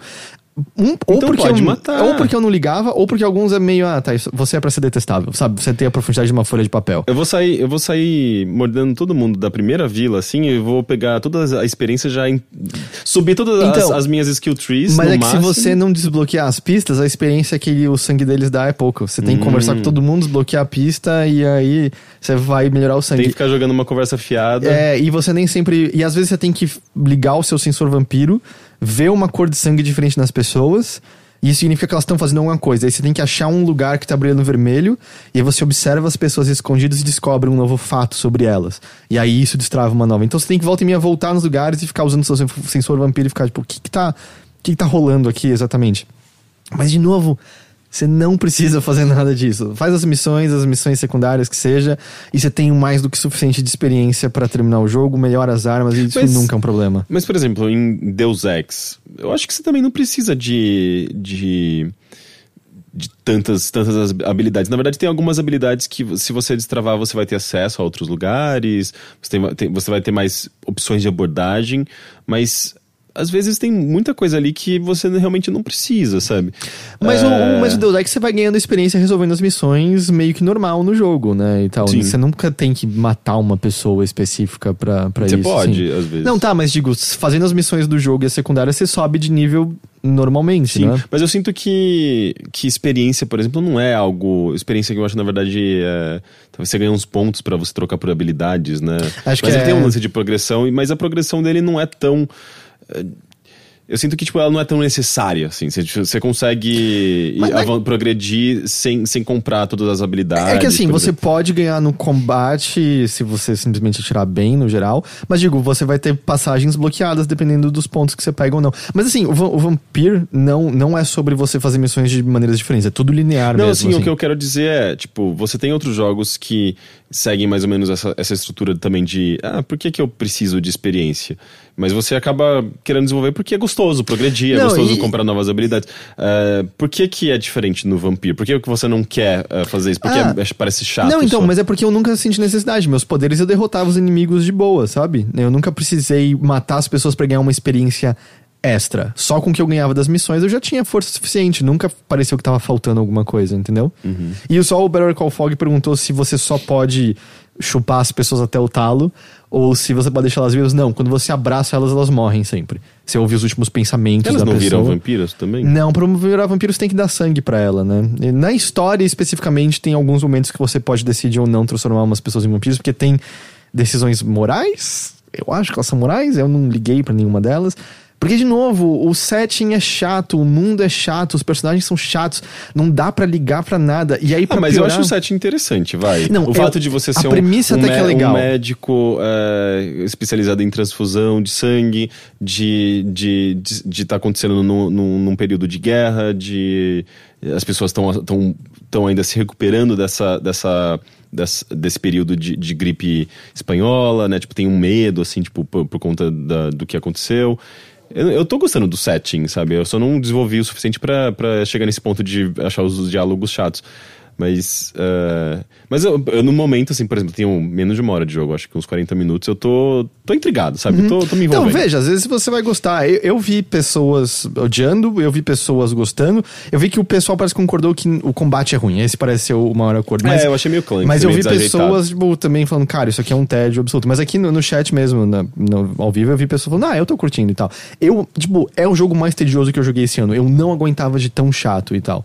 E aí, pra piorar... Você jogou por quanto tempo, assim? Quanto tempo você levou pra terminar? Eu acho que umas 18 horas. É bastante. Um bocadinho. Mas porque eu fazia tudo secundário porque eu queria ver. Afinal, eu tava fazendo análise do jogo e tal. Que você se propôs a fazer análise, senão você teria abandonado o jogo, nossa. Em 5 horas eu teria largado. Então. E aí a história passa a girar em torno de um romance forçado que surge por motivo nenhum. E aí... e ganha uma importância gigante. Você fica, meu Deus, eu nem sei quem é essa pessoa. Eu não ligo pra nada disso. Você não tem escolha. Não tem escolha? Nenhuma. É parte da história fixa mesmo, isso e tal. Então, é estranho, assim, é super mal resolvido e tal. Eu não acho que nada funciona particularmente bem nesse jogo. Eu fiquei de saco cheio de andar por aquela cidade. Sabe, você tem jogos de vez em quando que você sente que morrer e ir pro inferno seria fazer parte daquele mundo? Em que você parece que tá preso numa espécie de prisão em que o assunto de todo mundo é limitado e chato e você começa a não suportar a textura daquele mundo e parece que você tá vagando eternamente num vai e vem que é só um pesadelo? Porque esse jogo me passa a sensação que eu tenho de vez em quando com alguns jogos. Ok. Esse jogo parece um inferno, assim. Tem muitos jogos que são meio que assim, sei lá... Kingdom Hearts era meio que isso, assim, tipo, às vezes ficar andando por aqueles cenários vazios, não tinha ninguém pra conversar e entravam aqueles inimigos num dos momentos mais inoportunos. E vamos ver, assim, como se sente com o diálogo. Mas eu gostava do jogo. Como se sente com o diálogo mais pra frente, porque o Dr. Reed sempre indo bisbilhotar a vida das pessoas e falando pausadamente e com uma voz compreensível. Uma coisa que eu não gostei onde a câmera fica nos diálogos é esquisito pra cacete. Não, isso não me incomodou. Assim, tipo, pra mim é muito comum, assim, RPG, eu tô jogando, eu leio o texto e pulo, sabe? Eu não quero ficar ouvindo o personagem falar tudo. Só que você pula tudo. Quando eu pulo, ele pula tudo o diálogo. Eu fiquei, não, tá errado. Tem que colocar um patch. Exato, ele pula tudo que tem da fala daquela pessoa, ele não pula só o texto. Não faz que nenhum tem sentido. Tipo, tá errado, não pode. Eu também concordo que isso é ruim. Eu também acho errado voltar do checkpoint tendo gasto as balas que você tinha gastado antes, mas enfim... Mas assim, eu acho que esse jogo é um fracasso absoluto, assim, é chato, chato é a palavra. Eu tô gostando da trilha. Então, a trilha tem algumas músicas muito boas. Bem no comecinho, quando você tá em escapatória, tem uma música que ela não é eletrônica, mas é uma coisa meio suja, umas batidas eletrônicas meio sujas e meio cackling, assim, que lembra um pouco a trilha sonora do Remember Me, justamente, e combina porque é inusitado, porque parece uma coisa mais futurística numa Londres de 1918. Essa música, essa trilha é muito boa, mas o resto eu acho genérico. Mas em geral é meio barroco, assim, é meio um tipo de música, tem uma coisa meio com rococosa, assim, tipo, que você ouve, já identifica que é um negócio de época, uma coisa meio sombria, né, tipo, umas coisas meio metálicas, eu não sei, é um tipo de música bem comum, assim, pra esse tipo de setting, assim, tipo de peste, vampiro... Mas de novo, pra mim é a coisa mais chata que eu joguei esse ano, assim, cara. Pra mim foi uma decepção absoluta, porque é o pessoal da Dontnod. Eu acho que é um estúdio dessa altura que você espera grandes coisas. Eu acho que há algo a ser dito sobre ambição. Tipo, cara, eles poderiam ter ficado no seguro depois do Life is Strange. Quer dizer, tem o 2 também em desenvolvimento. Foram pra uma coisa totalmente diferente. Acho que deu tudo errado. Mas pelo menos eles tentaram, não ficaram só fazendo a mesma coisa de novo e tal. Sim. Mas assim, até pra quem ama, por exemplo, Vampire Masquerade Bloodlines, eu amo aquele jogo. Não tem nada a ver. Tipo, tem elementos de RPG, mas não é um RPG aberto como Bloodlines era. Não era sobre você ter poderes distintos que vão fazer você ter acesso a diferentes coisas. Os seus poderes nem tem a ver muito com a travessia. A travessia é fixo. Você aperta o botão A e de vez em quando você vai parar em outros lugares mais altos. É meio bugado isso às vezes. Tem umas que eu teleportei pulando um dos lugares que eu deveria encostar e o jogo travou. E eu tive que voltar no checkpoint. Mas tudo bem que o checkpoint tava logo ali, então... Mas não sei, tipo, não é esse tipo de jogo, sabe? Se você mudou a Bloodlines. Ele não é muito immersive sim, né? Não, de maneira alguma, assim. De maneira alguma. É bem mais limitado que isso, é bem mais linear que isso. E de novo, eu nunca pulo falas, cara. No último distrito, eu quero que se foda o que todo mundo tem pra dizer aqui. Eu só quero ver o final desse jogo. E aí o final é só um monte de diálogo que não acaba nunca e é chato. E aí, tipo, tem uma revelação no final. Você fica... Eu sei disso há 5 horas. Tipo, por que isso é uma revelação agora? Isso é uma coisa engraçada que ele faz. Não, mas eu certamente não ia saber. Aí que tá, não é por isso. É porque ele presume que você nunca leu nenhum dos textos dele e que você nunca viu as falas opcionais. Então, como eu li os textos e das conversas importantes eu vi as falas opcionais, quando você vai pras falas obrigatórias em alguns pontos, eles repetem fatos porque eles acham que você nunca viu aquilo, entende? É tipo, não, eu literalmente li esse documento naquela hora. E eles falam mas eu como ia se esquecer. fosse... Eu ia esquecer. Enfim, isso é Vampire, como você preferir. Eu joguei a versão de PC. Acho que ele tá disponível pra PC, Xbox One e PlayStation 4, é isso? Por mim, pulem esse jogo. Fica longe desse daí. Eu vou continuar jogando. Eu gostei do comecinho. Não amei, mas eu gostei do que eu vi. Eu fiquei intrigado. Estou curioso pra ver o que você... Bom, daqui a 2 semanas no caso, né?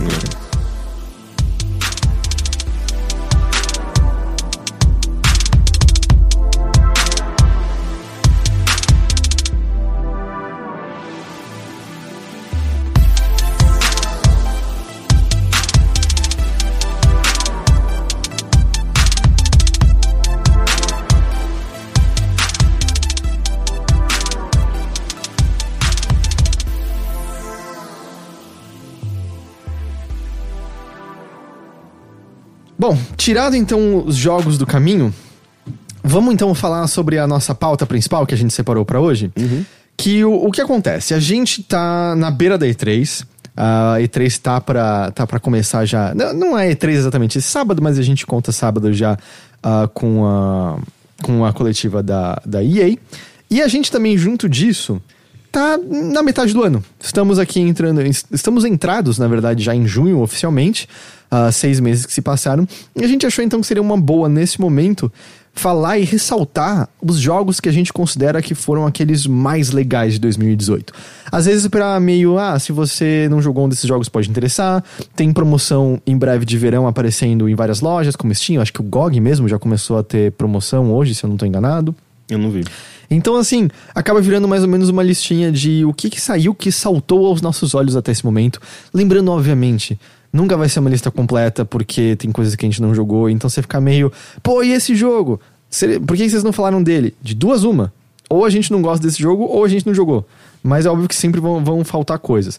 E também a ideia a gente não vai fazer um solilóquio sobre esses jogos como um todo. É mais ressaltar por que a gente gosta deles, por que eles são legais. E é meio isso. Então eu vou começar com você, Rick. Quantos jogos você separou, por curiosidade? Eu separei bastante, mas eu não acho que todos eles sejam relevantes. Tipo, eu separei as coisas que eu mais gostei. Separei as coisas que eu acho que tem alguma relevância, mas a gente não deve falar sobre eles no fim do ano. E só. Então eu gostaria de começar por você. É meio óbvio, né? O melhor jogo desse ano até agora foi God of War. Eu não joguei, eu não sei. Pois é, você não jogou o melhor. Na verdade, o único jogo que eu vejo, tipo, entrando nas listas, assim, tipo, as pessoas celebrando e falando esse jogo é importante. Tem outras coisas boas, mas eu acho que God of War tá, assim, de distante, assim, tipo, de qualquer outro jogo. Eu quero ver se depois da E3 eu jogo ele, quando as coisas estiverem mais calmas e tranquilas e tal. Brilhante, aquele jogo. Do tipo, mas assim, por quê? É questão de história, é questão do combate? Também é meio recente, né? Eu vou ser bem breve, porque se você voltar uns 3, 4 episódios, você vai... Tem um spoilercast gigante sobre... Tem tudo, a gente falando por horas. Mas eu acho que tudo que ele faz ali é perfeito. Ele adiciona muitas camadas de exploração que God of War não tinha tanto no passado. É uma delícia explorar aquele mundo, é um mundo aberto maravilhoso, uma coisa bem Metroidvania, inclusive. A narrativa, o que ele faz é excelente. Ele pega um personagem que era detestável. E consegue escrever, ele consegue contar uma história muito positiva em torno desse personagem, em torno dessa nova realidade no qual ele está inserido, envolvendo paternidade, envolvendo família. E é quase como um comentário sobre essa masculinidade tóxica que era o personagem no passado. Né, ele tendo que lidar com um filho que não é um guerreiro, ele lidar com essa distância que ele tem com esse filho. É bem interessante o que ele faz, é uma coisa que eu acho que ninguém esperava de God of War.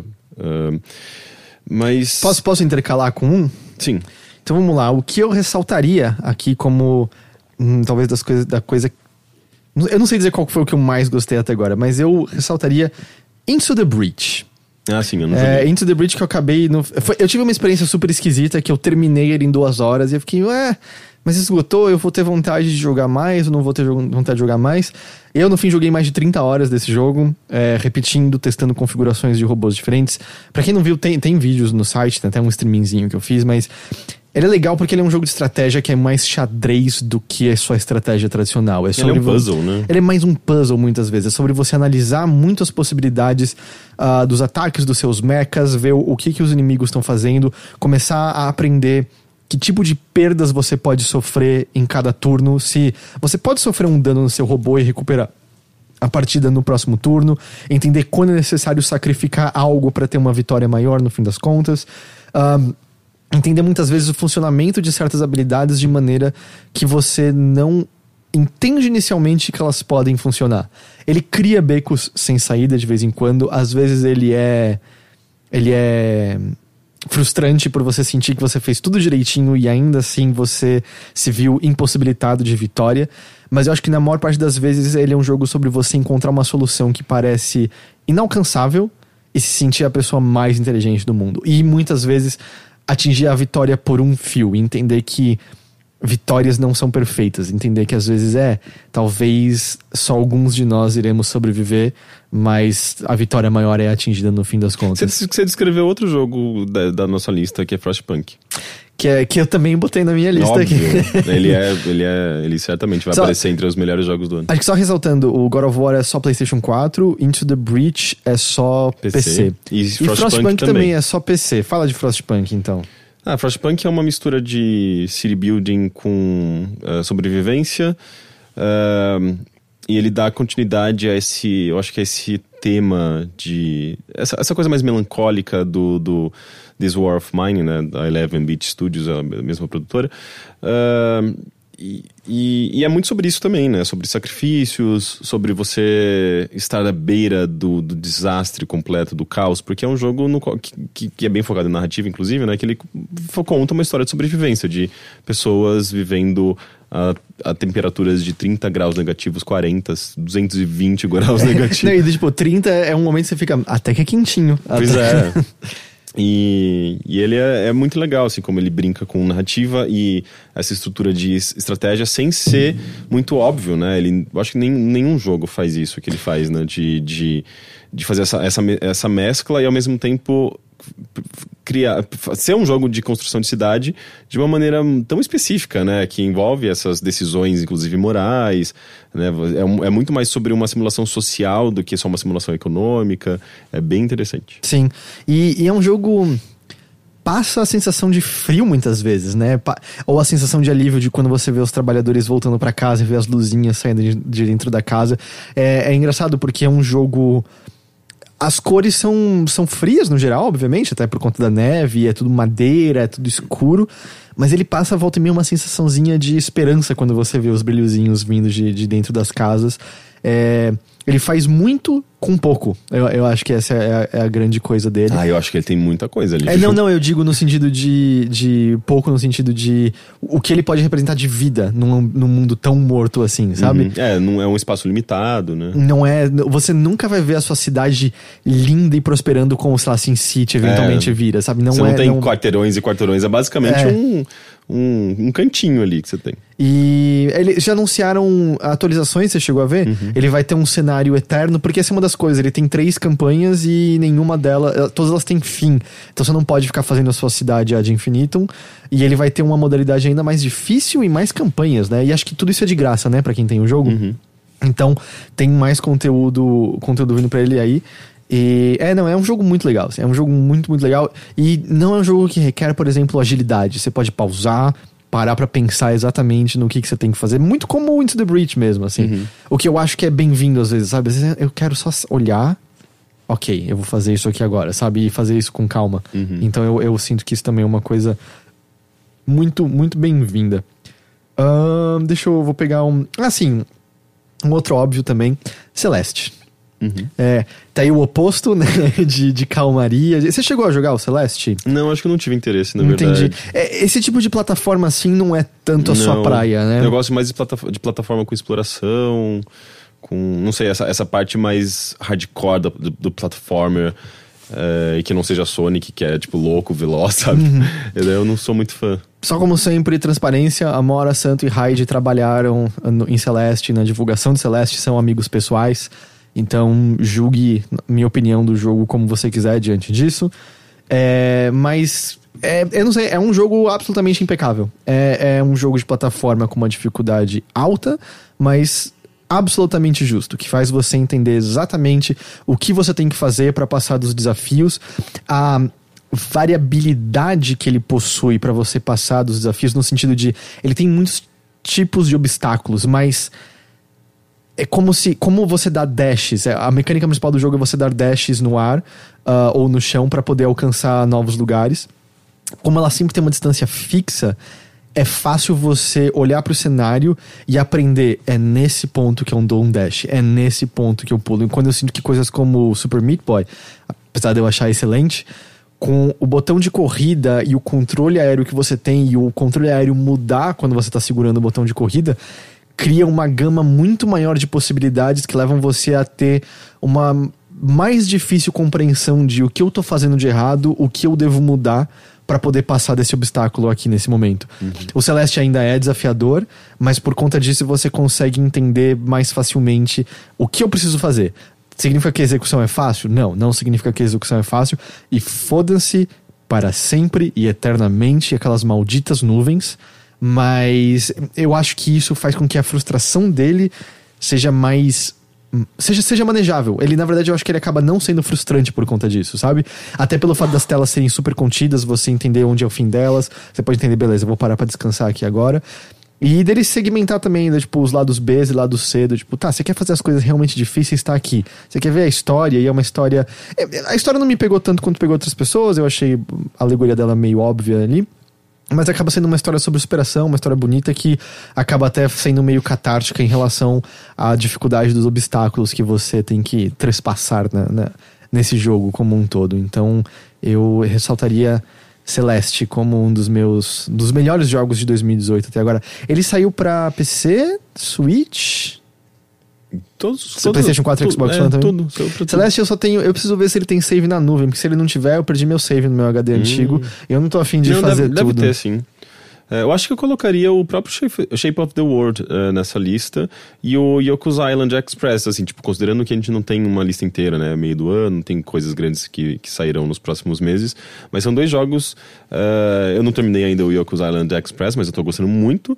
E o Shape of the World, enfim, é que tipo de jogo que te impacta, né? Não é todo jogo que consegue fazer isso.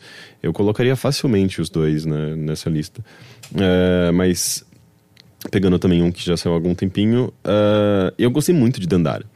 Eu acho que é não só pelo fato de ser um jogo brasileiro, de ter esses elementos brasileiros que a gente identifica e, poxa, eu acho que é a primeira vez que eu sinto isso num jogo, sabe? Tipo, de olhar e falar, putz, isso tem muito a ver com a nossa cultura. Mas de ser um jogo realmente interessante, né? Tipo, ele faz coisas novas dentro também desse subgênero de Metroidvania, de plataforma mesmo, né? A maneira como ele cria um novo esquema de controle, praticamente, eu acho bem interessante, que é baseado em saltos, né? E grudar em parede, é bem diferente o esquema de movimentação dele. Sim, ele acaba criando novas dinâmicas, eu acho que para um jogo de plataforma. E eu gosto, assim, tipo, de como ele te permite explorar aquele mundo, dos desafios que ele promove. Tem toda uma esquisitice própria. Ele tem, sabe, tipo, uma atmosfera muito específica, assim. Eu gosto também de como eles... do quão original é aquele mundo, sabe? Então eu acho que é uma equipe tão pequena, né? Tipo, que conseguiu uma coisa tão grande. Então eu realmente gostei, eu colocaria esse jogo na minha lista. A gente conversou bastante, até entrevistou, né, o músico do jogo. Eu tenho algumas ressalvas em relação a Dandara, mas é um desses jogos que eu fico mais feliz de ter jogado. O contentamento que eu tenho de tê-lo jogado supera a frustração que eu tive com parte. Porque é um jogo bem difícil, assim, você vai morrer muito nesse jogo. Sim. Muito, muito, muito. Vamos lá, que mais? A gente falou de Frostpunk. Iconoclasts. Iconoclasts eu senti que foi um jogo... Você sentiu que ele passou meio batido? Eu senti que ele foi meio engolido por Celeste e algum outro jogo que saiu na mesma semana, no entorno dele. Era um jogo que eu senti que passou meio batido. Outra transparência também, conheço o desenvolvedor do jogo, o Cognac. Iconoclasts é curioso. Você não chegou a jogar, né? Não. É curioso, assim, em que eu acho que existem partes dele que são meio chatas. Eu acho que existem partes da ação de plataforma que são comuns, que não se sobressaem de nenhuma grande maneira, assim, de você, tá bonitinho, tá legal, mas eu já fiz isso outras vezes, sabe? Mexer em botões, ativa a plataforminha aqui, pula colar. Mas eu acho que o que ele faz em termos de construção de mundo e dos comentários que ele faz sobre crença, sobre a certeza daqueles que vieram antes nos guiar e muitas vezes da maneira como a gente tem que se rebelar contra isso, porque as pessoas que estão dominando o status quo muitas vezes são ignorantes ou estão fazendo isso por medo de qualquer mudança, é muito, muito legal. E é o tipo de coisa que você vê acontecer pelo fato de ser um jogo que vem basicamente de uma só mente, né? É mais difícil um jogo que vem de todo um grupo expressando as suas ideias expressar de maneira tão definida um ponto de vista como o Iconoclasts faz. O que é compreensível, certo? Se centenas de pessoas trabalham num projeto, mesmo que a parte criativa esteja mais com um núcleo específico, se é um núcleo, essas pessoas provavelmente não concordam com tudo. Eu acho que depende de empresa, depende da cultura da empresa, depende até de país, assim, tipo, jogos franceses e japoneses são muito mais autorais do que jogos americanos, normalmente, porque... Você sente Assassin's Creed autoral? Não, nossa, nem um pouco. Até porque é canadense. É canadense, não é francês. O que você sente francês autoral? Grande. Detroit aqui. Bom, mas tem perspectiva. Pode ser esse o problema do jogo? Pode ser esse o problema do jogo. O problema dos jogos do David Cage é que, como parece que ele quer falar muita coisa, ele não fala nada, né? Porque ele quer dar todas as possibilidades pro jogador e acaba se pulverizando, né? Essa opinião, esse ponto de vista, mas enfim. Mas eu não sei, assim, tipo, talvez menos em questões éticas, políticas, sociais, mas às vezes em direcionamento de arte... sabe, tipo um estilo muito específico, sei lá, você tem alguns autores famosos, sei lá, da história do design francês, né, tipo Eric Charry. Eu acho que vai muito de empresa mesmo, sabe, tipo, no Japão é muito comum, assim, tipo, o diretor do jogo acabar tendo mais controle sobre, tipo, o que é o jogo, sabe? A identidade do jogo. Acho que tem mais a ver com isso. Seja como for, você sente as ideias do Cognac ali, existem paralelos para como ele mesmo se sentia diante do desenvolvimento longuíssimo que esse jogo teve, porque quase 10 anos. Nossa, tem muito dele ali. Tem um personagem específico que tenho quase certeza que é ele ali numa relação com outro personagem que eu tenho quase certeza que eu sei quem é também naquele jogo. Então, assim, você vê a pessoa naquele jogo, com certeza. E, consequentemente, você vê a pessoa da maneira como ele comenta o mundo, assim. O nome acho que já deixa claro, mas Iconoclasts tem muito a ver com uma teocracia que domina aquele mundo e dita que as crenças têm que ser de uma maneira específica. E é um jogo que não se limita só a dizer as pessoas que estão forçando essa crença em nós são más, porque você conhece outras pessoas com outras crenças e você começa a ver que é tudo uma questão de interpretação, que é tudo uma questão de como as pessoas decidem, como elas querem viver a própria vida, que o problema é justamente as pessoas ditarem como outros devem viver. E você também começa a ver que esse tipo de coisa não acontece só no pensamento religioso, acontece também num irmão sobreprotetor que acha que porque ele falhou, você vai falhar também, diminuindo você como pessoa 100%. Acontece também numa pessoa que só porque é mais velha acha que sabe de tudo, e hoje em dia a gente sabe que só porque a pessoa é mais velha e tem alguma experiência não quer dizer que ela não é um completo ignorante. E eu acho que é um jogo que faz um comentário muito bom sobre isso, assim, não, meio que fazendo você simpatizar com vilões, fazendo você antipatizar com mocinhos, fazendo você sofrer perdas definitivas quando você menos espera que elas vão acontecer, e tem um final que eu acho maravilhoso, assim, do quão seco e direto ele é. Então a Iconoclasts eu citaria como um dos jogos mais legais de 2018, mesmo também com algumas ressalvas. Eu acho que é um jogo que tem momentos meio entediantes, mas eu sou mais um jogo com momentos entediantes que tá fazendo coisas legais e diz algo, do que um jogo que é só, é ok ele inteiro, sabe? Então, minha lista acabou. Mas eu tenho coisas que eu acho que, sei lá, talvez sejam lembradas, mas eu não joguei ou eu não eu não tô muito ligando assim do tipo de... eu tô falando o que a gente gostou muito até agora, assim. Se você sente que... Eu tenho outros aqui. Quer dizer? Eu quero. Eu ressaltaria Dragon Ball FighterZ. Eu não me mantive ativo no jogo nesses tempos, nem joguei com os personagens que saíram pra DLC, mas não muda o fato de que é o jogo de luta que eu mais gostei em muito, muito, muito tempo, assim. Me fez ressurgir um amor pro Dragon Ball que eu não senti, acho que desde os meus 16 anos de idade, eu acho. Fez eu ficar lembrando daqueles personagens de novo, como há muito tempo eu não lembrava. Me fez querer entrar em tela de treino e ficar praticando combos, como eu não fazia literalmente desde Soul Calibur 2. Isso é quando? 2000 e pouco. 2003, sabe? Nenhum 2002. outro jogo... Eu sou o maior fã de jogos de luta? Não. Mas ainda assim, nenhum outro tinha, sabe? Nem Mortal Kombat que eu gosto tinha me feito fazer isso. Ficar testando personagens diferentes, decidir qual era o trio que eu queria fazer.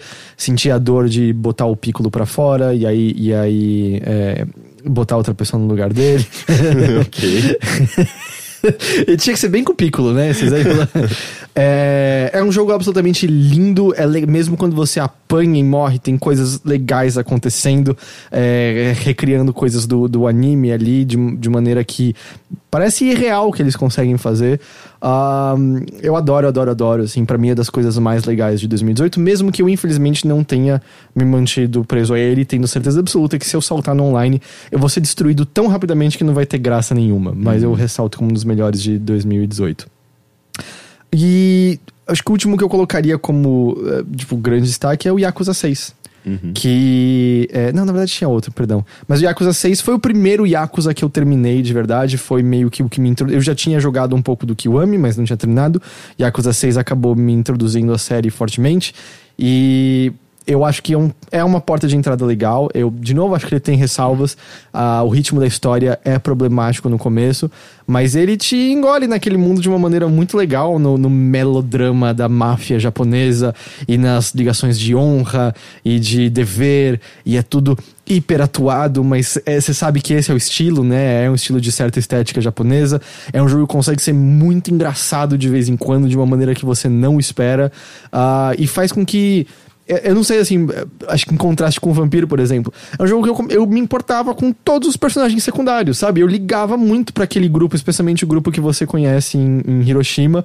Eu gosto de todas as pessoas, eu nem sequer conheço elas tão bem, que é o que o Vampiro confunde de você dar background e conhecer o personagem. Conhecer uma pessoa não é saber a história dela. E era eu gosto de todas as pessoas, eu gosto dos diálogos que rolam com elas, e são diálogos longos, de você largar o controle, beleza, tô assistindo esse negócio, assim. É quase níveis Metal Gear, assim, que rola em alguns momentos, mas tudo bem, assim, foi uma história gostosa de explorar, foi um mundo gostoso de conhecer cada vez mais e mais, brincar nos minigames, tirando o date de vídeo lá com a moça que fica seminua. Esse daí é meio creepy, mas os outros são divertidos. E aí, por conta disso, eu destacaria Yakuza 6 como... Óbvio, é no Ocidente, que ele saiu em 2018, mas eu destacaria como uma das coisas mais legais de 2018. E o outro que eu tinha botado era Moonlighter, que eu acho que não tem muito por que falar mais, porque a gente falou bastante no último Mothership, justamente, Sim. né? Mas tem análise minha no ar, tanto em texto quanto em vídeo, você pode ver isso. Aliás, de Iconoclasts tem um texto meu justamente explorando os temas do jogo, tem overloader.com.br. Então Moonlighter não vou me estender, mas Moonlighter eu destacaria como uma das coisas que eu mais aproveitei esse ano. Sim. Outros nomes que eu só quero citar, mas alguns eu joguei, outros não. Eu acho que talvez sejam lembrados. Você acha que Kingdom Come Deliverance vai ser lembrado? Eu joguei muito pouco, eu gostaria de jogar mais porque eu vi que tiveram pessoas que amaram mesmo ele, mas o que eu joguei não me chamou a atenção, sabe? Sim, eu também não tive contato. Eu vi basicamente o que a gente jogou no Sexta Show. A Way Out talvez seja lembrado? Cara, eu olhei e eu não botei, porque aquele jogo é ruim. Eu não acho que tão ruim quanto você acha, mas... eu não sei, eu acho que ele fez um negócio legal até, sabe? Uma experimentação, assim, tipo, que não se vê com muita frequência, sabe? Misturar jogos narrativos com essa experiência para 2 jogadores. Eu acho que ele não acerta 100%. Na verdade, ele Ele acerta bem menos do que isso. Mas ele faz coisas bem legais também. Posso puxar uma pergunta do chat antes de você completar a lista? Felipe Valério perguntou se você colocaria Red Strings Club nessa lista. Eu não joguei o suficiente. Ele não me pegou, mas... Não sei, talvez se eu desse mais tempo pra ele, talvez sim. Esse é o problema de jogos, né? Eles demandam uma atenção e tipo um esforço às vezes, né? Tipo, especialmente nesse começo, se esses jogos são muito lentos ou se eles são muito sobre se eles não têm aquele prazer imediato, né? Tem muito disso, né? Tipo, de você ter que fazer esse esforço inicial pra ele engatar. E eu acho que eu não fiz o suficiente, sabe? Entendi. Eu tava só vendo também o que o pessoal do chat estava destacando, mas várias pessoas falaram de Dragon Ball FighterZ, falaram de Frostpunk, falaram de... que mais? Falaram de Celeste também. Eu acho que muitas pessoas concordam, né? Que esses estão entre as melhores coisas. Sim. Mas é curioso, né? Tipo, Sea of Thieves não entra. Sea of Thieves é desse ano, né? É desse ano. Não, Sea of Thieves... Eu preciso jogar a nova coisa que saiu de caçar o tubarão lá. Tava até combinando com o Glauber da gente caçar o tubarão. Não joguei ainda, mas eu não acho que só isso vai mudar do Sea of Thieves. State of Decay 2... Você chegou a jogar? Eu quero jogar, não rolou de eu jogar ainda. Eu também não joguei. E Runner 3 é divertidinho, mas... Não acho que é um negócio incrível. Eu destaco 2 jogos que eu não joguei, que eu quero muito jogar aqui. Um, obviamente, o God of War, e o outro é o Battletech, que eu tenho quase certeza que eu vou amar, mas não deu tempo de jogar ainda. Sei. E eu gostei bastante do Solo, que é um jogo bem pequenininho e singelo, assim. Ele tem alguns comentários interessantes, ele faz algumas coisas interessantes, né? É um jogo sobre comentários... que ele faz comentários sobre relacionamentos, basicamente. Ele é super pessoal, assim, introspectivo. Mas eu não acho que entra na lista de melhores do ano. Não. Marcos Reis falou de Subnáutica. Eu não cheguei a jogar Subnáutica, não, mas muita muito. gente tava curtindo. Queria muito. O Gil Santos falou de Far Cry 5. Pra mim, não entra de maneira nenhuma, mas se você gostou, você gostou. O Eric falou de Monster Hunter World. Eu gostei, mas eu não amei. Então... Não, eu acho que é um que eu acabei esquecendo, na verdade. Mas eu acho que é um jogo bem grande e importante desse ano. Mas você gostou bastante? Eu gostei bastante. Eu só não consegui avançar porque acabou a minha assinatura da Plus. E daí eu tava num ponto no qual vocês tinham uns bichos tão difíceis que... acabou se tornando só uma experiência frustrante, porque eu ia lá, tentava matar sozinho, falhava miseravelmente, perdia 40 minutos da minha vida e não conseguia mais avançar, sabe? Daí eu desisti, mas tenho amigos que estão jogando centenas e centenas de horas, assim, sabe? Tipo, acumulando muito tempo de jogo. E é o novo Destiny, né? Destiny, inclusive, sei lá... eu acho que tá morrendo. Não, parece que as coisas que eles anunciaram agora têm potencial de serem interessantes. Teve a China, né? Uma empresa... A China inteira tá investindo no Destiny. Tem uma empresa chinesa que investiu, o quê? 500 milhões? Mas foi na Band. Na Band. Que aparentemente é assim que o Band vai poder financiar o outro jogo que ela deve estar desenvolvendo e tal. Mas é empresa de telecomunicação investindo em empresa norte-americana. Sim, e tá fazendo jogo nesse tipo de... não sei, eles pegaram mais serviço, né? Mas o meu ponto é que, tipo, não vai ser pra Destiny essa grana. Ao mesmo tempo você começa a considerar, assim, essa altura já faz o quê? 4 anos de Destiny com um plano de longa data. Não, vence daqui a pouco o lance. Eram 10 anos. 10 anos, só que começou em 2011. E aí dá pra se imaginar umas pessoas que já devem estar meio... Tipo, eles querem fazer outra coisa que não seja Destiny. Imagina trabalhar nesse jogo todo esse tempo, você deve ficar de saco cheio, sabe? Deixa eu ver se teve mais alguma coisinha. E apesar de eu tô lendo o chat... pessoal ouvindo isso depois, deixa nos comentários um jogo que você acha que é um dos melhores de 2018 até agora. Eu achei que você citaria esse, Rick, o Ni no Kuni 2. Também tava na minha lista. Caralho, você fez a sua lição de casa muito mal. Não, tava aqui, eu que pulei, eu esqueci de ver. Tá. Sim, é muito bom. Na verdade, eu não terminei porque God of War aconteceu na minha vida. Mas eu tô bem no finalzinho, assim, na verdade... Eu fiquei enrolando porque eu ficava enchendo minha vila de pessoas, sabe? E o jogo começou a ficar chato, porque eu só me foquei nesse aspecto do jogo, e nesse aspecto sozinho ele não se sustenta, certo? Obviamente. E daí eu só pulava os diálogos, eu queria pessoas, eu tava viciado nas pessoinhas. E daí eu comecei a jogar God of War e eu não avancei na história, mas eu preciso só me focar nas quests e terminar, sabe? Sei. Porque de fato eu gostei muito, é um jogo bonito, é um jogo que amarra todos esses sistemas de uma maneira muito interessante, né? Tipo, o modo de... o modo normal de RPG, de batalhas e desenvolvimento de personagens com... a modalidade de construção de cidade, né? Você constrói o seu reino. E a partezinha mais chata do jogo, que é as estratégias e skirmish. Que sabe que no final tem, né, umas lutas. Sim. Assim, Mas eu acho meio divertidinho até. Não, e elas são tranquilas, porque a Nina odiava, me chamava pra fazer essas partes de estratégia e meio que num pedaço da última luta eu acho que envolve isso e tal. Eu acho que é isso. Então, de novo, foi só uma maneira da gente meio que dar uma destacada no que a gente achou de mais legal em 2018 até agora. Às vezes tem coisas aí nessa lista que você não jogou que podem te interessar. Às vezes alguns desses jogos estão pra entrar em promoção. Até porque é legal, tipo, parar e olhar em retrospectiva, assim. Tipo, o que a gente jogou que realmente marcou a gente até esse momento. Mas pra mim parece que tudo é muito fresco ainda, sabe? Parece que tudo isso eu joguei ontem mesmo. É engraçado, pra mim algumas coisas sim, outras coisas do tipo Iconoclasts, Dragon Ball Fighters, parece que foi... Pra mim parece que foi outra vida, sabe? Não sei explicar. Far Cry 5, eu admito, tinha esquecido já completamente. Não, a gente nem ressaltou como um dos melhores, mas tinha esquecido já dele completamente. Tirado isso do caminho, eu queria só que a gente falasse sobre o que a Valve falou hoje, no dia dessa gravação, sobre a política dela de presença de jogos no Steam. Você chegou a ver isso? Eu vi que tava rolando, mas eu não li. O que acontece? A gente teve algumas controvérsias em relação aos jogos disponíveis no Steam recentemente. Porque vários jogos eróticos, né? Acho que em sua maior parte eram visual novels, mas não todos. Acho que o Honey Pop ele é meio match 3 também. As empresas desses jogos tinham recebido uma notificação de que eles tinham um tempo específico para o jogo deles serem retirados do Steam, o que deixou eles desesperados. E aí, poucos dias depois, isso tudo voltou atrás. Sendo que quando eles receberam essa mensagem, né, dizendo: seu jogo tá violando coisas do Steam em relação a nudez e sexo e tal, o que nunca tinha sido um problema. Alguns desses jogos estão lá há anos e anos e anos. E aí eles ficaram meio sem entender o que estava acontecendo. E aí a Valve simplesmente voltou atrás e tava tudo bem. E mais recentemente, deixa eu ver aqui o nome do jogo exatamente. Eu anotei. Active Shooter era um jogo que meio que apareceu assim, em mídia nacional nos Estados Unidos, porque era um jogo que estava para ser lançado no Steam, cuja ideia era você entrar numa escola e metralhar as pessoas lá dentro. E as pessoas estavam olhando e falando: cara, olha esse jogo, sabe? Olha a discussão nacional, olha o fato de que isso acontece de verdade, pessoas estão morrendo quase que corriqueiramente, e aí vocês estão deixando lançar esse jogo.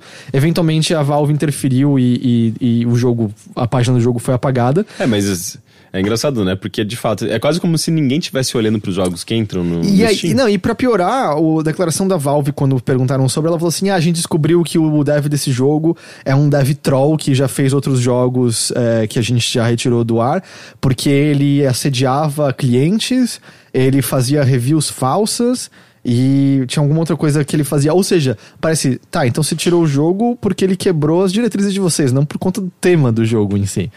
E aí, a Valve, na época que a Valve fez essa declaração sobre o Active Shooter, ela disse que ela falaria num futuro próximo sobre a diretriz do que é aceitável ou não para um jogo entrar no Steam. E aí, num post que foi ao ar hoje, no dia que a gente tá gravando isso aqui nessa quarta-feira, a declaração da Valve foi basicamente: não iremos nos posicionar. Eles disseram que... meio que, eu peguei uma citação aqui, abre aspas: com esse princípio em mente, nós decidimos que a melhor tática é permitir tudo na loja do Steam, exceto coisas que sejam ilegais ou trollagem. O ponto deles no texto é dizer que sempre um jogo que tenha um tom ofensivo vai ser amado por algumas pessoas justamente por ser ofensivo e vai ser considerado ruim por outras pessoas por ser ofensivo. E que dentro da própria Valve, e no texto eles ressaltam dizendo: as pessoas acham que é só um processo automatizado, mas tem pessoas que verificam isso, dizendo que dentro da própria Valve tem pessoas que acham que esses jogos não deveriam estar lá, e tem pessoas que acham que esses jogos deveriam estar lá.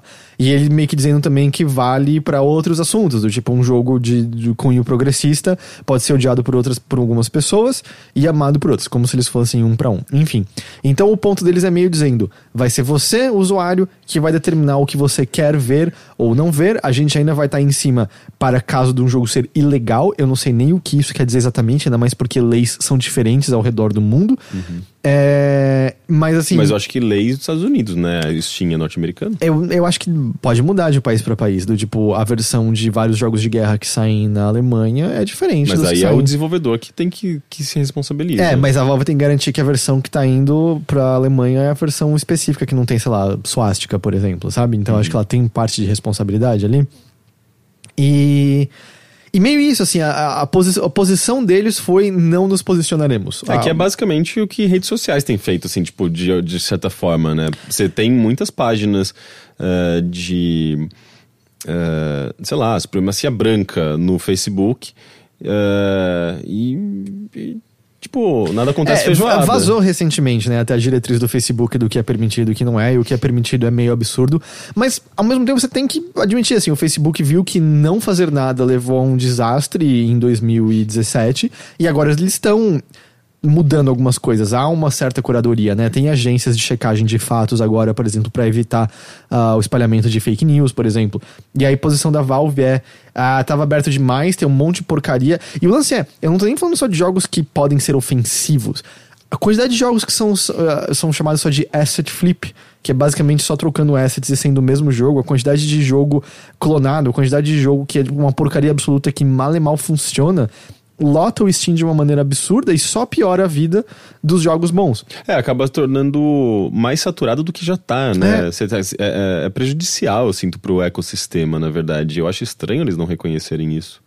E aí o que aconteceu é que, então, a solução deles foi: a gente vai escancarar mais ainda. E aí é vocês, o público agora, que vão determinar o que vale a pena ficar aqui. Mas e o que não vale a pena ficar aqui. Com a compra, com voto negativo? Não tem, então, tem voto negativo?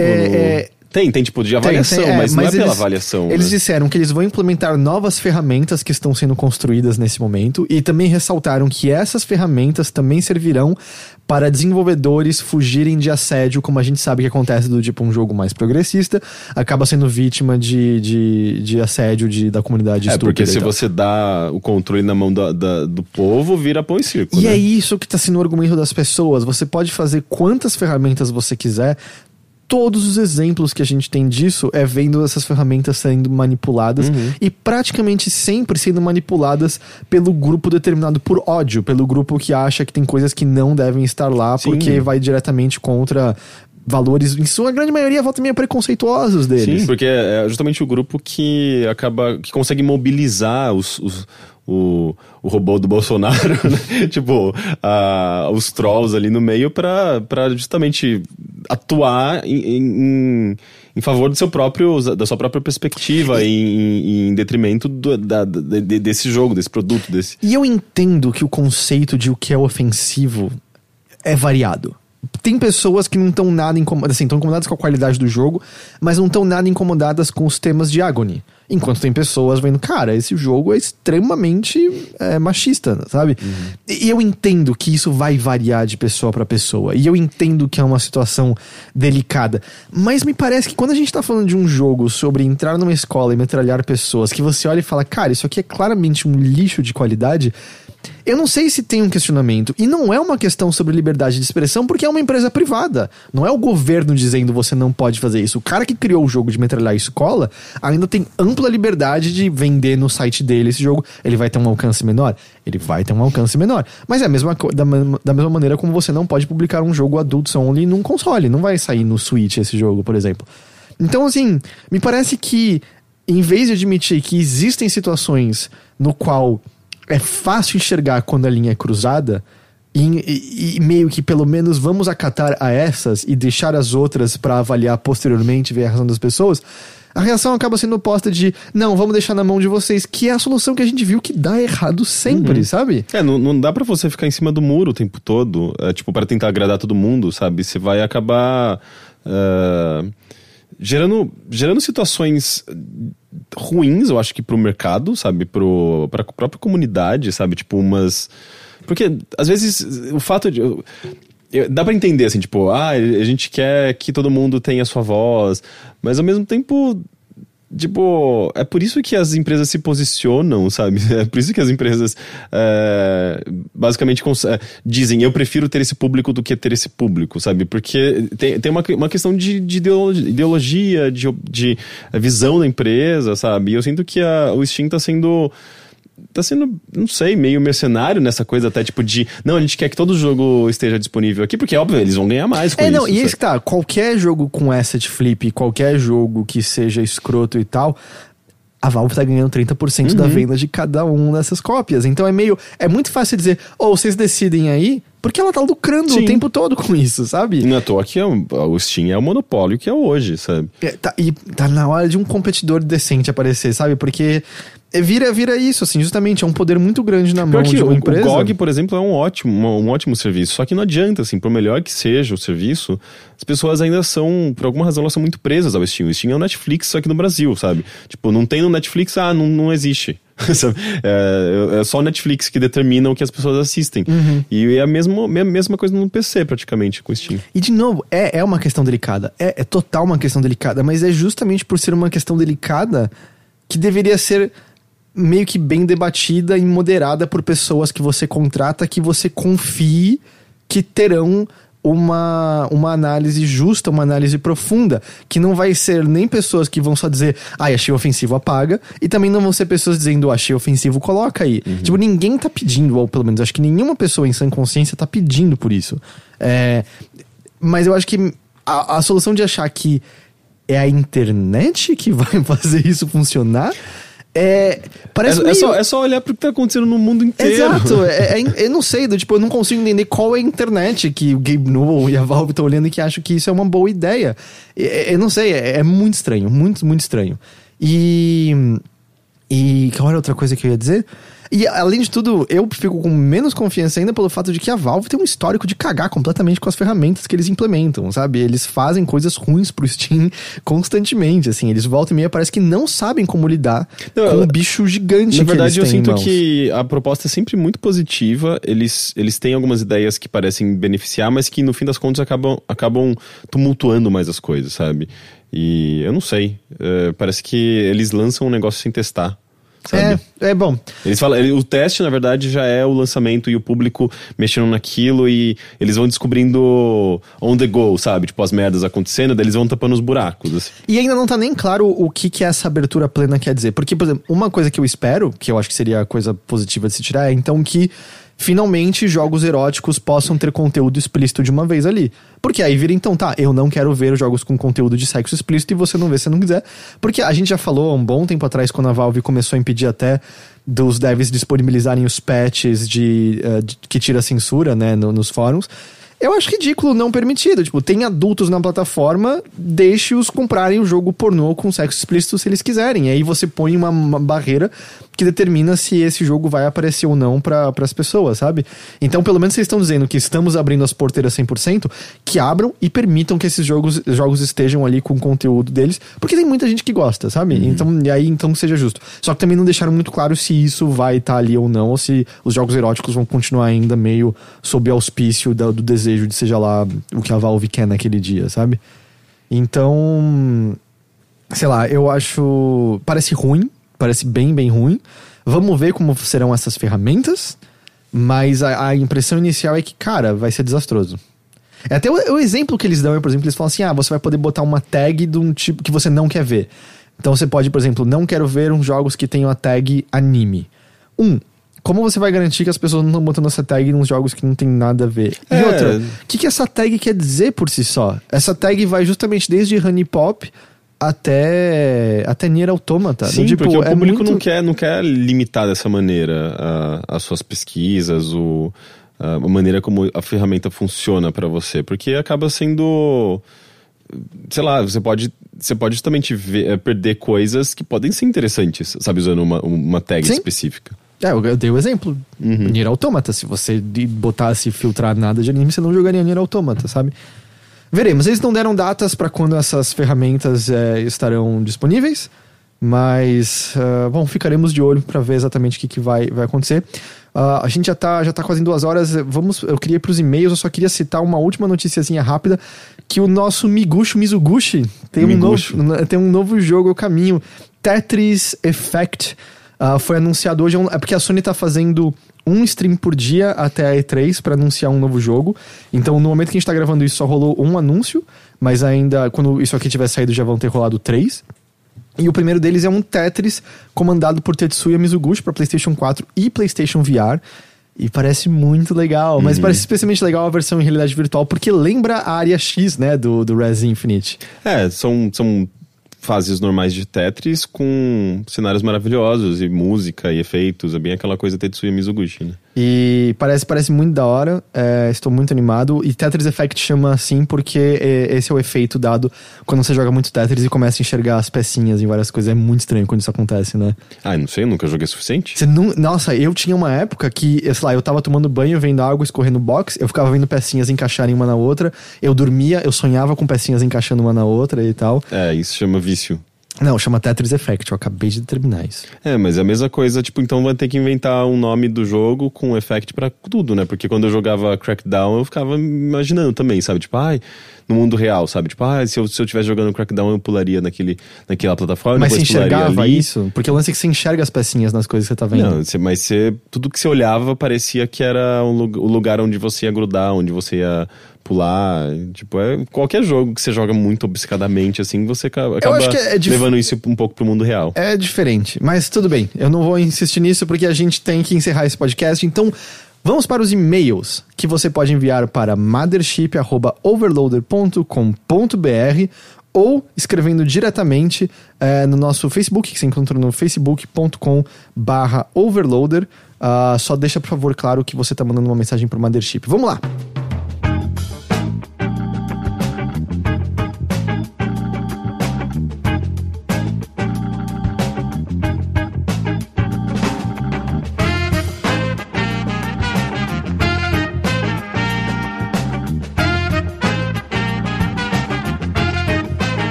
O primeiro e-mail vem do... Eu ia falar que era anônimo, mas na verdade vem do Antônio. Antônimo. Ele diz: eu era um jogador de Paragon da Epic. Após meses Meus pêsames. Após meses sendo iludido pelo time do jogo sobre o lançamento oficial dele no pós-beta, ele foi cancelado logo após o lançamento do Fortnite. Até aí tudo bem, ainda recebi a forma de reembolso do que eu gastei no jogo, paguei pelo close beta, uma atitude creio que justa da empresa. Umas semanas atrás, fui em uma livraria famosa que vende joguinhos eletrônicos e lá estava a cópia física do Paragon, R$200, sendo que em 2 ou 3 meses os servidores iriam desligar o jogo permanentemente. Os servidores iriam ser desligados permanentemente. E que há mais de um ano era gratuito na PSN. Que absurdo! Processa essa loja. Avisei o pessoal que o jogo iria acabar, que poderiam verificar na internet e que não seria justo vender um jogo já morto. Passei alguns dias depois pela mesma loja e lá continuava a cópia física do jogo. Processa! A pergunta é, um jogo que é quase totalmente baseado online e vendem cópias físicas, neste caso, vender a cópia física por preço cheio de um jogo grátis, por que fazem isso? Eu tenho cópia física de Overwatch porque ganhei de uma tia. E se o Overwatch acaba-se, o que eu poderia aproveitar de um jogo praticamente online? Faz sentido esse modo de venda? Obrigado pelo podcast, site e vídeo, sempre me sinto orgulhoso em aparecer nas listas de apoiadores dos vídeos de vocês. Muito obrigado. Então, não, a loja não vai fazer nada, porque ela tá esperando, eu duvido que os vendedores deem a mínima pelo fato do jogo não ter mais um servidor. E outra, eles querem que se foda, se a pessoa comprou é dinheiro pra eles, e possivelmente eles têm que trocar ou não, a loja não vai dar a mínima. Isso já aconteceu várias vezes com MMOs mortos, eram histórias, sei lá, de cópias de tábula rasa sendo vendidos em lojas ainda. Eu gostava de tábula rasa. Depois que o jogo já tinha morrido, de Matrix Online, acontece, sabe? Não é... Eu aposto que devem ter, jogos de Wii com servidor morto, ou de Xbox 360, que você encontra cópia física em alguma loja, em algum lugar. Então, eu não acho que tem nenhuma ilegalidade nisso. Mas é estranho. É estranho. Você pode dizer que a moralidade é questionável, mas a legalidade, tá ali, sabe? Porque às vezes você quer comprar como item de colecionador. Eu quero manter isso aqui na minha prateleira, que seja. E aí você questiona o lance de, o jogo online e comprar a cópia física. Você pode questionar isso meio de qualquer jogo, porque todo jogo recebe uma cacetada de patches pós-lançamento dele. De verdade, esses jogos eles têm cópias físicas porque pelo menos alivia o download inicial da internet de algumas pessoas. Mesmo que você tenha que baixar um patch no geral, tem exceções, vai ser menor do que você baixar o jogo inteiro. E se você tem uma internet não rápida ou com uma banda limitada, comprar o jogo no disco vai fazer com que instalar ele seja mais tranquilo. Apesar que no caso do Overwatch eu nem sei se faz diferença, porque eu acho que no Overwatch é só um installer e o resto é código pra você baixar o jogo através do installer. Então, mas ao mesmo tempo o consumidor não tem nenhuma obrigação de saber que os servidores ainda estão no ar ou não. Às vezes ele não tem nem obrigação de saber o que o jogo envolve o servidor, que é um negócio online. Tipo, isso é presumir, eu acho que demais, assim, de que todo mundo vai entender que aquilo é um jogo online, que tem um prazo de validade, que depende da quantidade de pessoas jogando. São coisas muito técnicas que não compete também para todo tipo de consumidor. É meio que se tá disponível para compra e a caixa não avisa, não dá nenhum tipo de aviso, ele vai presumir que ele vai poder comprar e vai poder jogar. Isso que a gente tá falando de um servidor em si, né? Do tipo, como você vai saber se tem uma comunidade ativa de um jogo se você não for perguntar em fóruns, por exemplo. Steam Spy pelo menos indicava na versão de PC. Mas se você comprar a versão de console, sei lá, de Titanfall 2, ter um multiplayer excelente, você não vai conseguir jogar, basicamente, porque não tem mais quase ninguém jogando. Sim, mas eu não sei, pra mim é um caso de Procon, sim. Sei lá, eu acho que é um caso de se você comprar, você pedir a devolução do seu dinheiro. Mas a loja não vai dar a mínima. Mas é estranho, eu acho que é o tipo de coisa que até alguma atitude maior acontecer, eu acho que isso vai continuar acontecendo. E eu acho que talvez seja mais difícil ainda no Brasil rolar um recall desse jogo. Eu nem sei como ele chegou aqui. Foi importação só, sabe? Às vezes é meio... sei lá, tá perdido ali e ainda, o mais legal é que tá vendendo por R$200 ainda, né, o Paragon. Porque se fosse, tipo, 15, compra só pra ter na prateleira, é engraçado. Bem, pelo menos é o Paragon, né, não é o do Cliff B lá, que eu nem lembro mais. Tem os dois, né, tem o Lawbreakers, Lawbreakers e o Radical Heights. Não, esse daí não tinha nem como. Tem mais jogador no Radical Heights do que no Lawbreakers. O próximo e-mail vem do Daniel Cru, que eu sempre vou ressaltar que é o sobrenome mais legal de todos. Bom dia. No episódio 182, vocês receberam um e-mail de um ouvinte falando sobre um problema auditivo que ele sofre, fazendo com que tenha dificuldades de socializar em certos ambientes. Lembra desse e-mail? Mais ou menos. Ele falava de ruídos que às vezes deixavam ele irritado e ele não tinha muito controle. Ele comenta... tá aqui até. Ele comenta que fica incomodado, com náuseas e tem vontade de bater a cabeça na parede. Bem... eu tenho um outro tipo de transtorno auditivo, ou apenas uma forma diferente do mesmo transtorno, já que existem poucos estudos sobre isso. Trata-se da misofonia, um problema que tenho desde criança, onde não tolero diversos tipos de barulhos, dificultando estudos, socialização e comunicação. Recentemente li um artigo que os casos mais comuns são de casais onde o parceiro não suporta sons cotidianos, como o som de mastigar, engolir, etc. No meu caso, eu sou afetado por uma gama maior de sons, como pássaros, crianças gritando, passos dos vizinhos, som alto e infinitos outros. E o pior é que esses sons não apenas irritam, mas eles desencadeiam um sentimento de raiva, angústia e ansiedade, que a depender da situação pode gerar violência física, como bater a cabeça na parede ou agredir quem está fazendo barulho. Infelizmente não há cura ou tratamento, então tive de me adaptar. Atualmente tenho um kit de sobrevivência, que são 2 fones de ouvido in-ear silicone, celular mais MP3 player Philips, sim, de 2008, protetor auricular industrial, aqueles de aeroporto, coloco o fone de ouvido com podcast, se o barulho for baixo, e música para um barulho mais alto, e o protetor auricular por cima. Basicamente eu me desligo do mundo, ninguém pode falar comigo, mas por enquanto foi a única maneira que eu encontrei de não enlouquecer.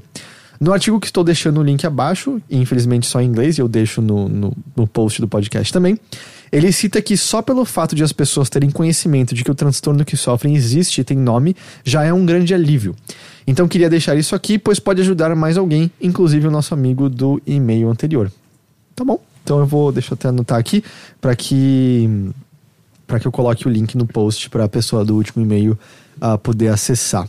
Mas nossa, que loucura, né? Tipo, pois eu não sabia que chegava a esse ponto de um ruído, ainda mais coisas tão cotidianas, né? Incomodarem, assim, tipo, porque às vezes é incômodo. Às vezes pra qualquer um, sabe, é incômodo. Especialmente se você tá se você tá concentrado em alguma coisa e aquilo tá invadindo, né, o seu campo auditivo. Mas...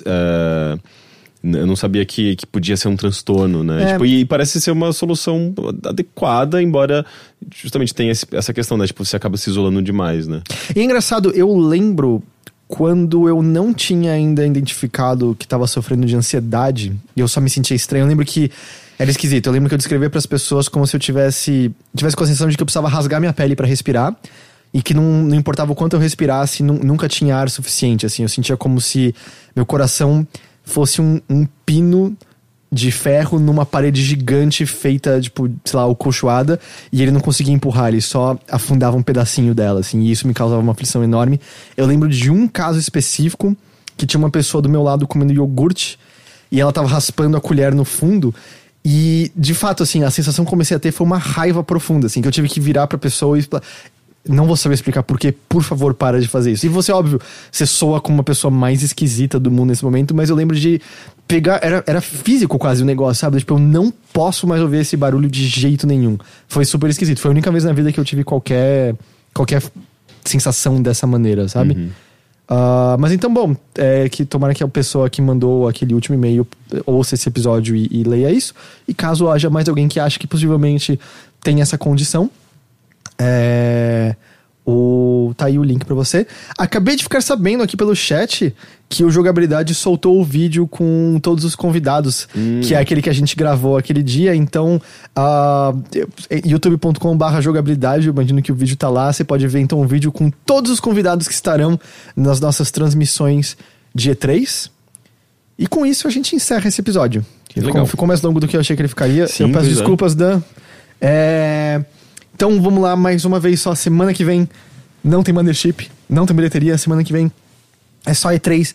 Eu espero muito vê-los a partir do sábado e também vê-los no domingo, segunda e terça-feira, quando estaremos comentando as coletivas da E3. Vamos nos divertir juntos, ver o que a gente acertou, ver que surpresas nos aguardam.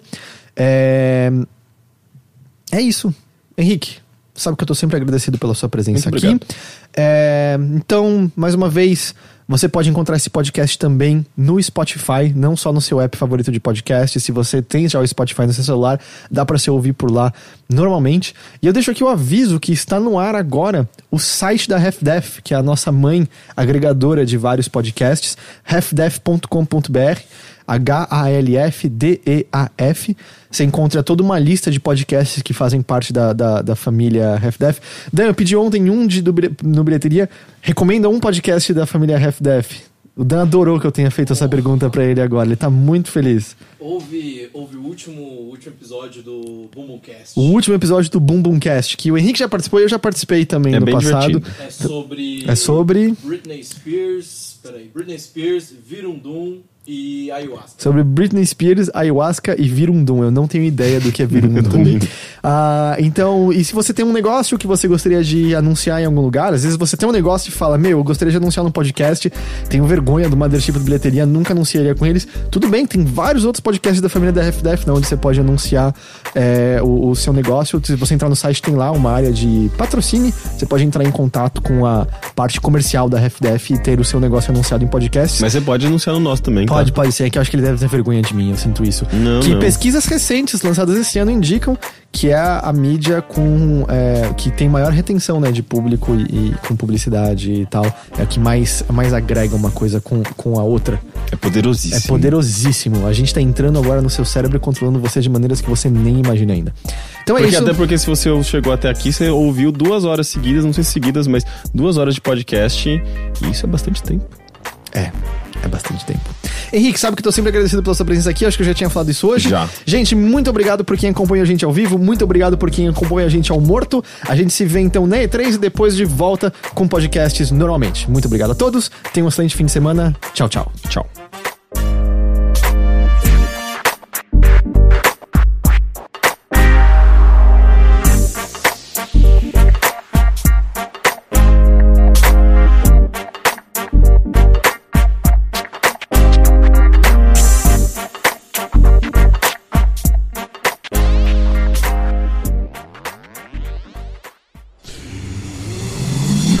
Half-Def.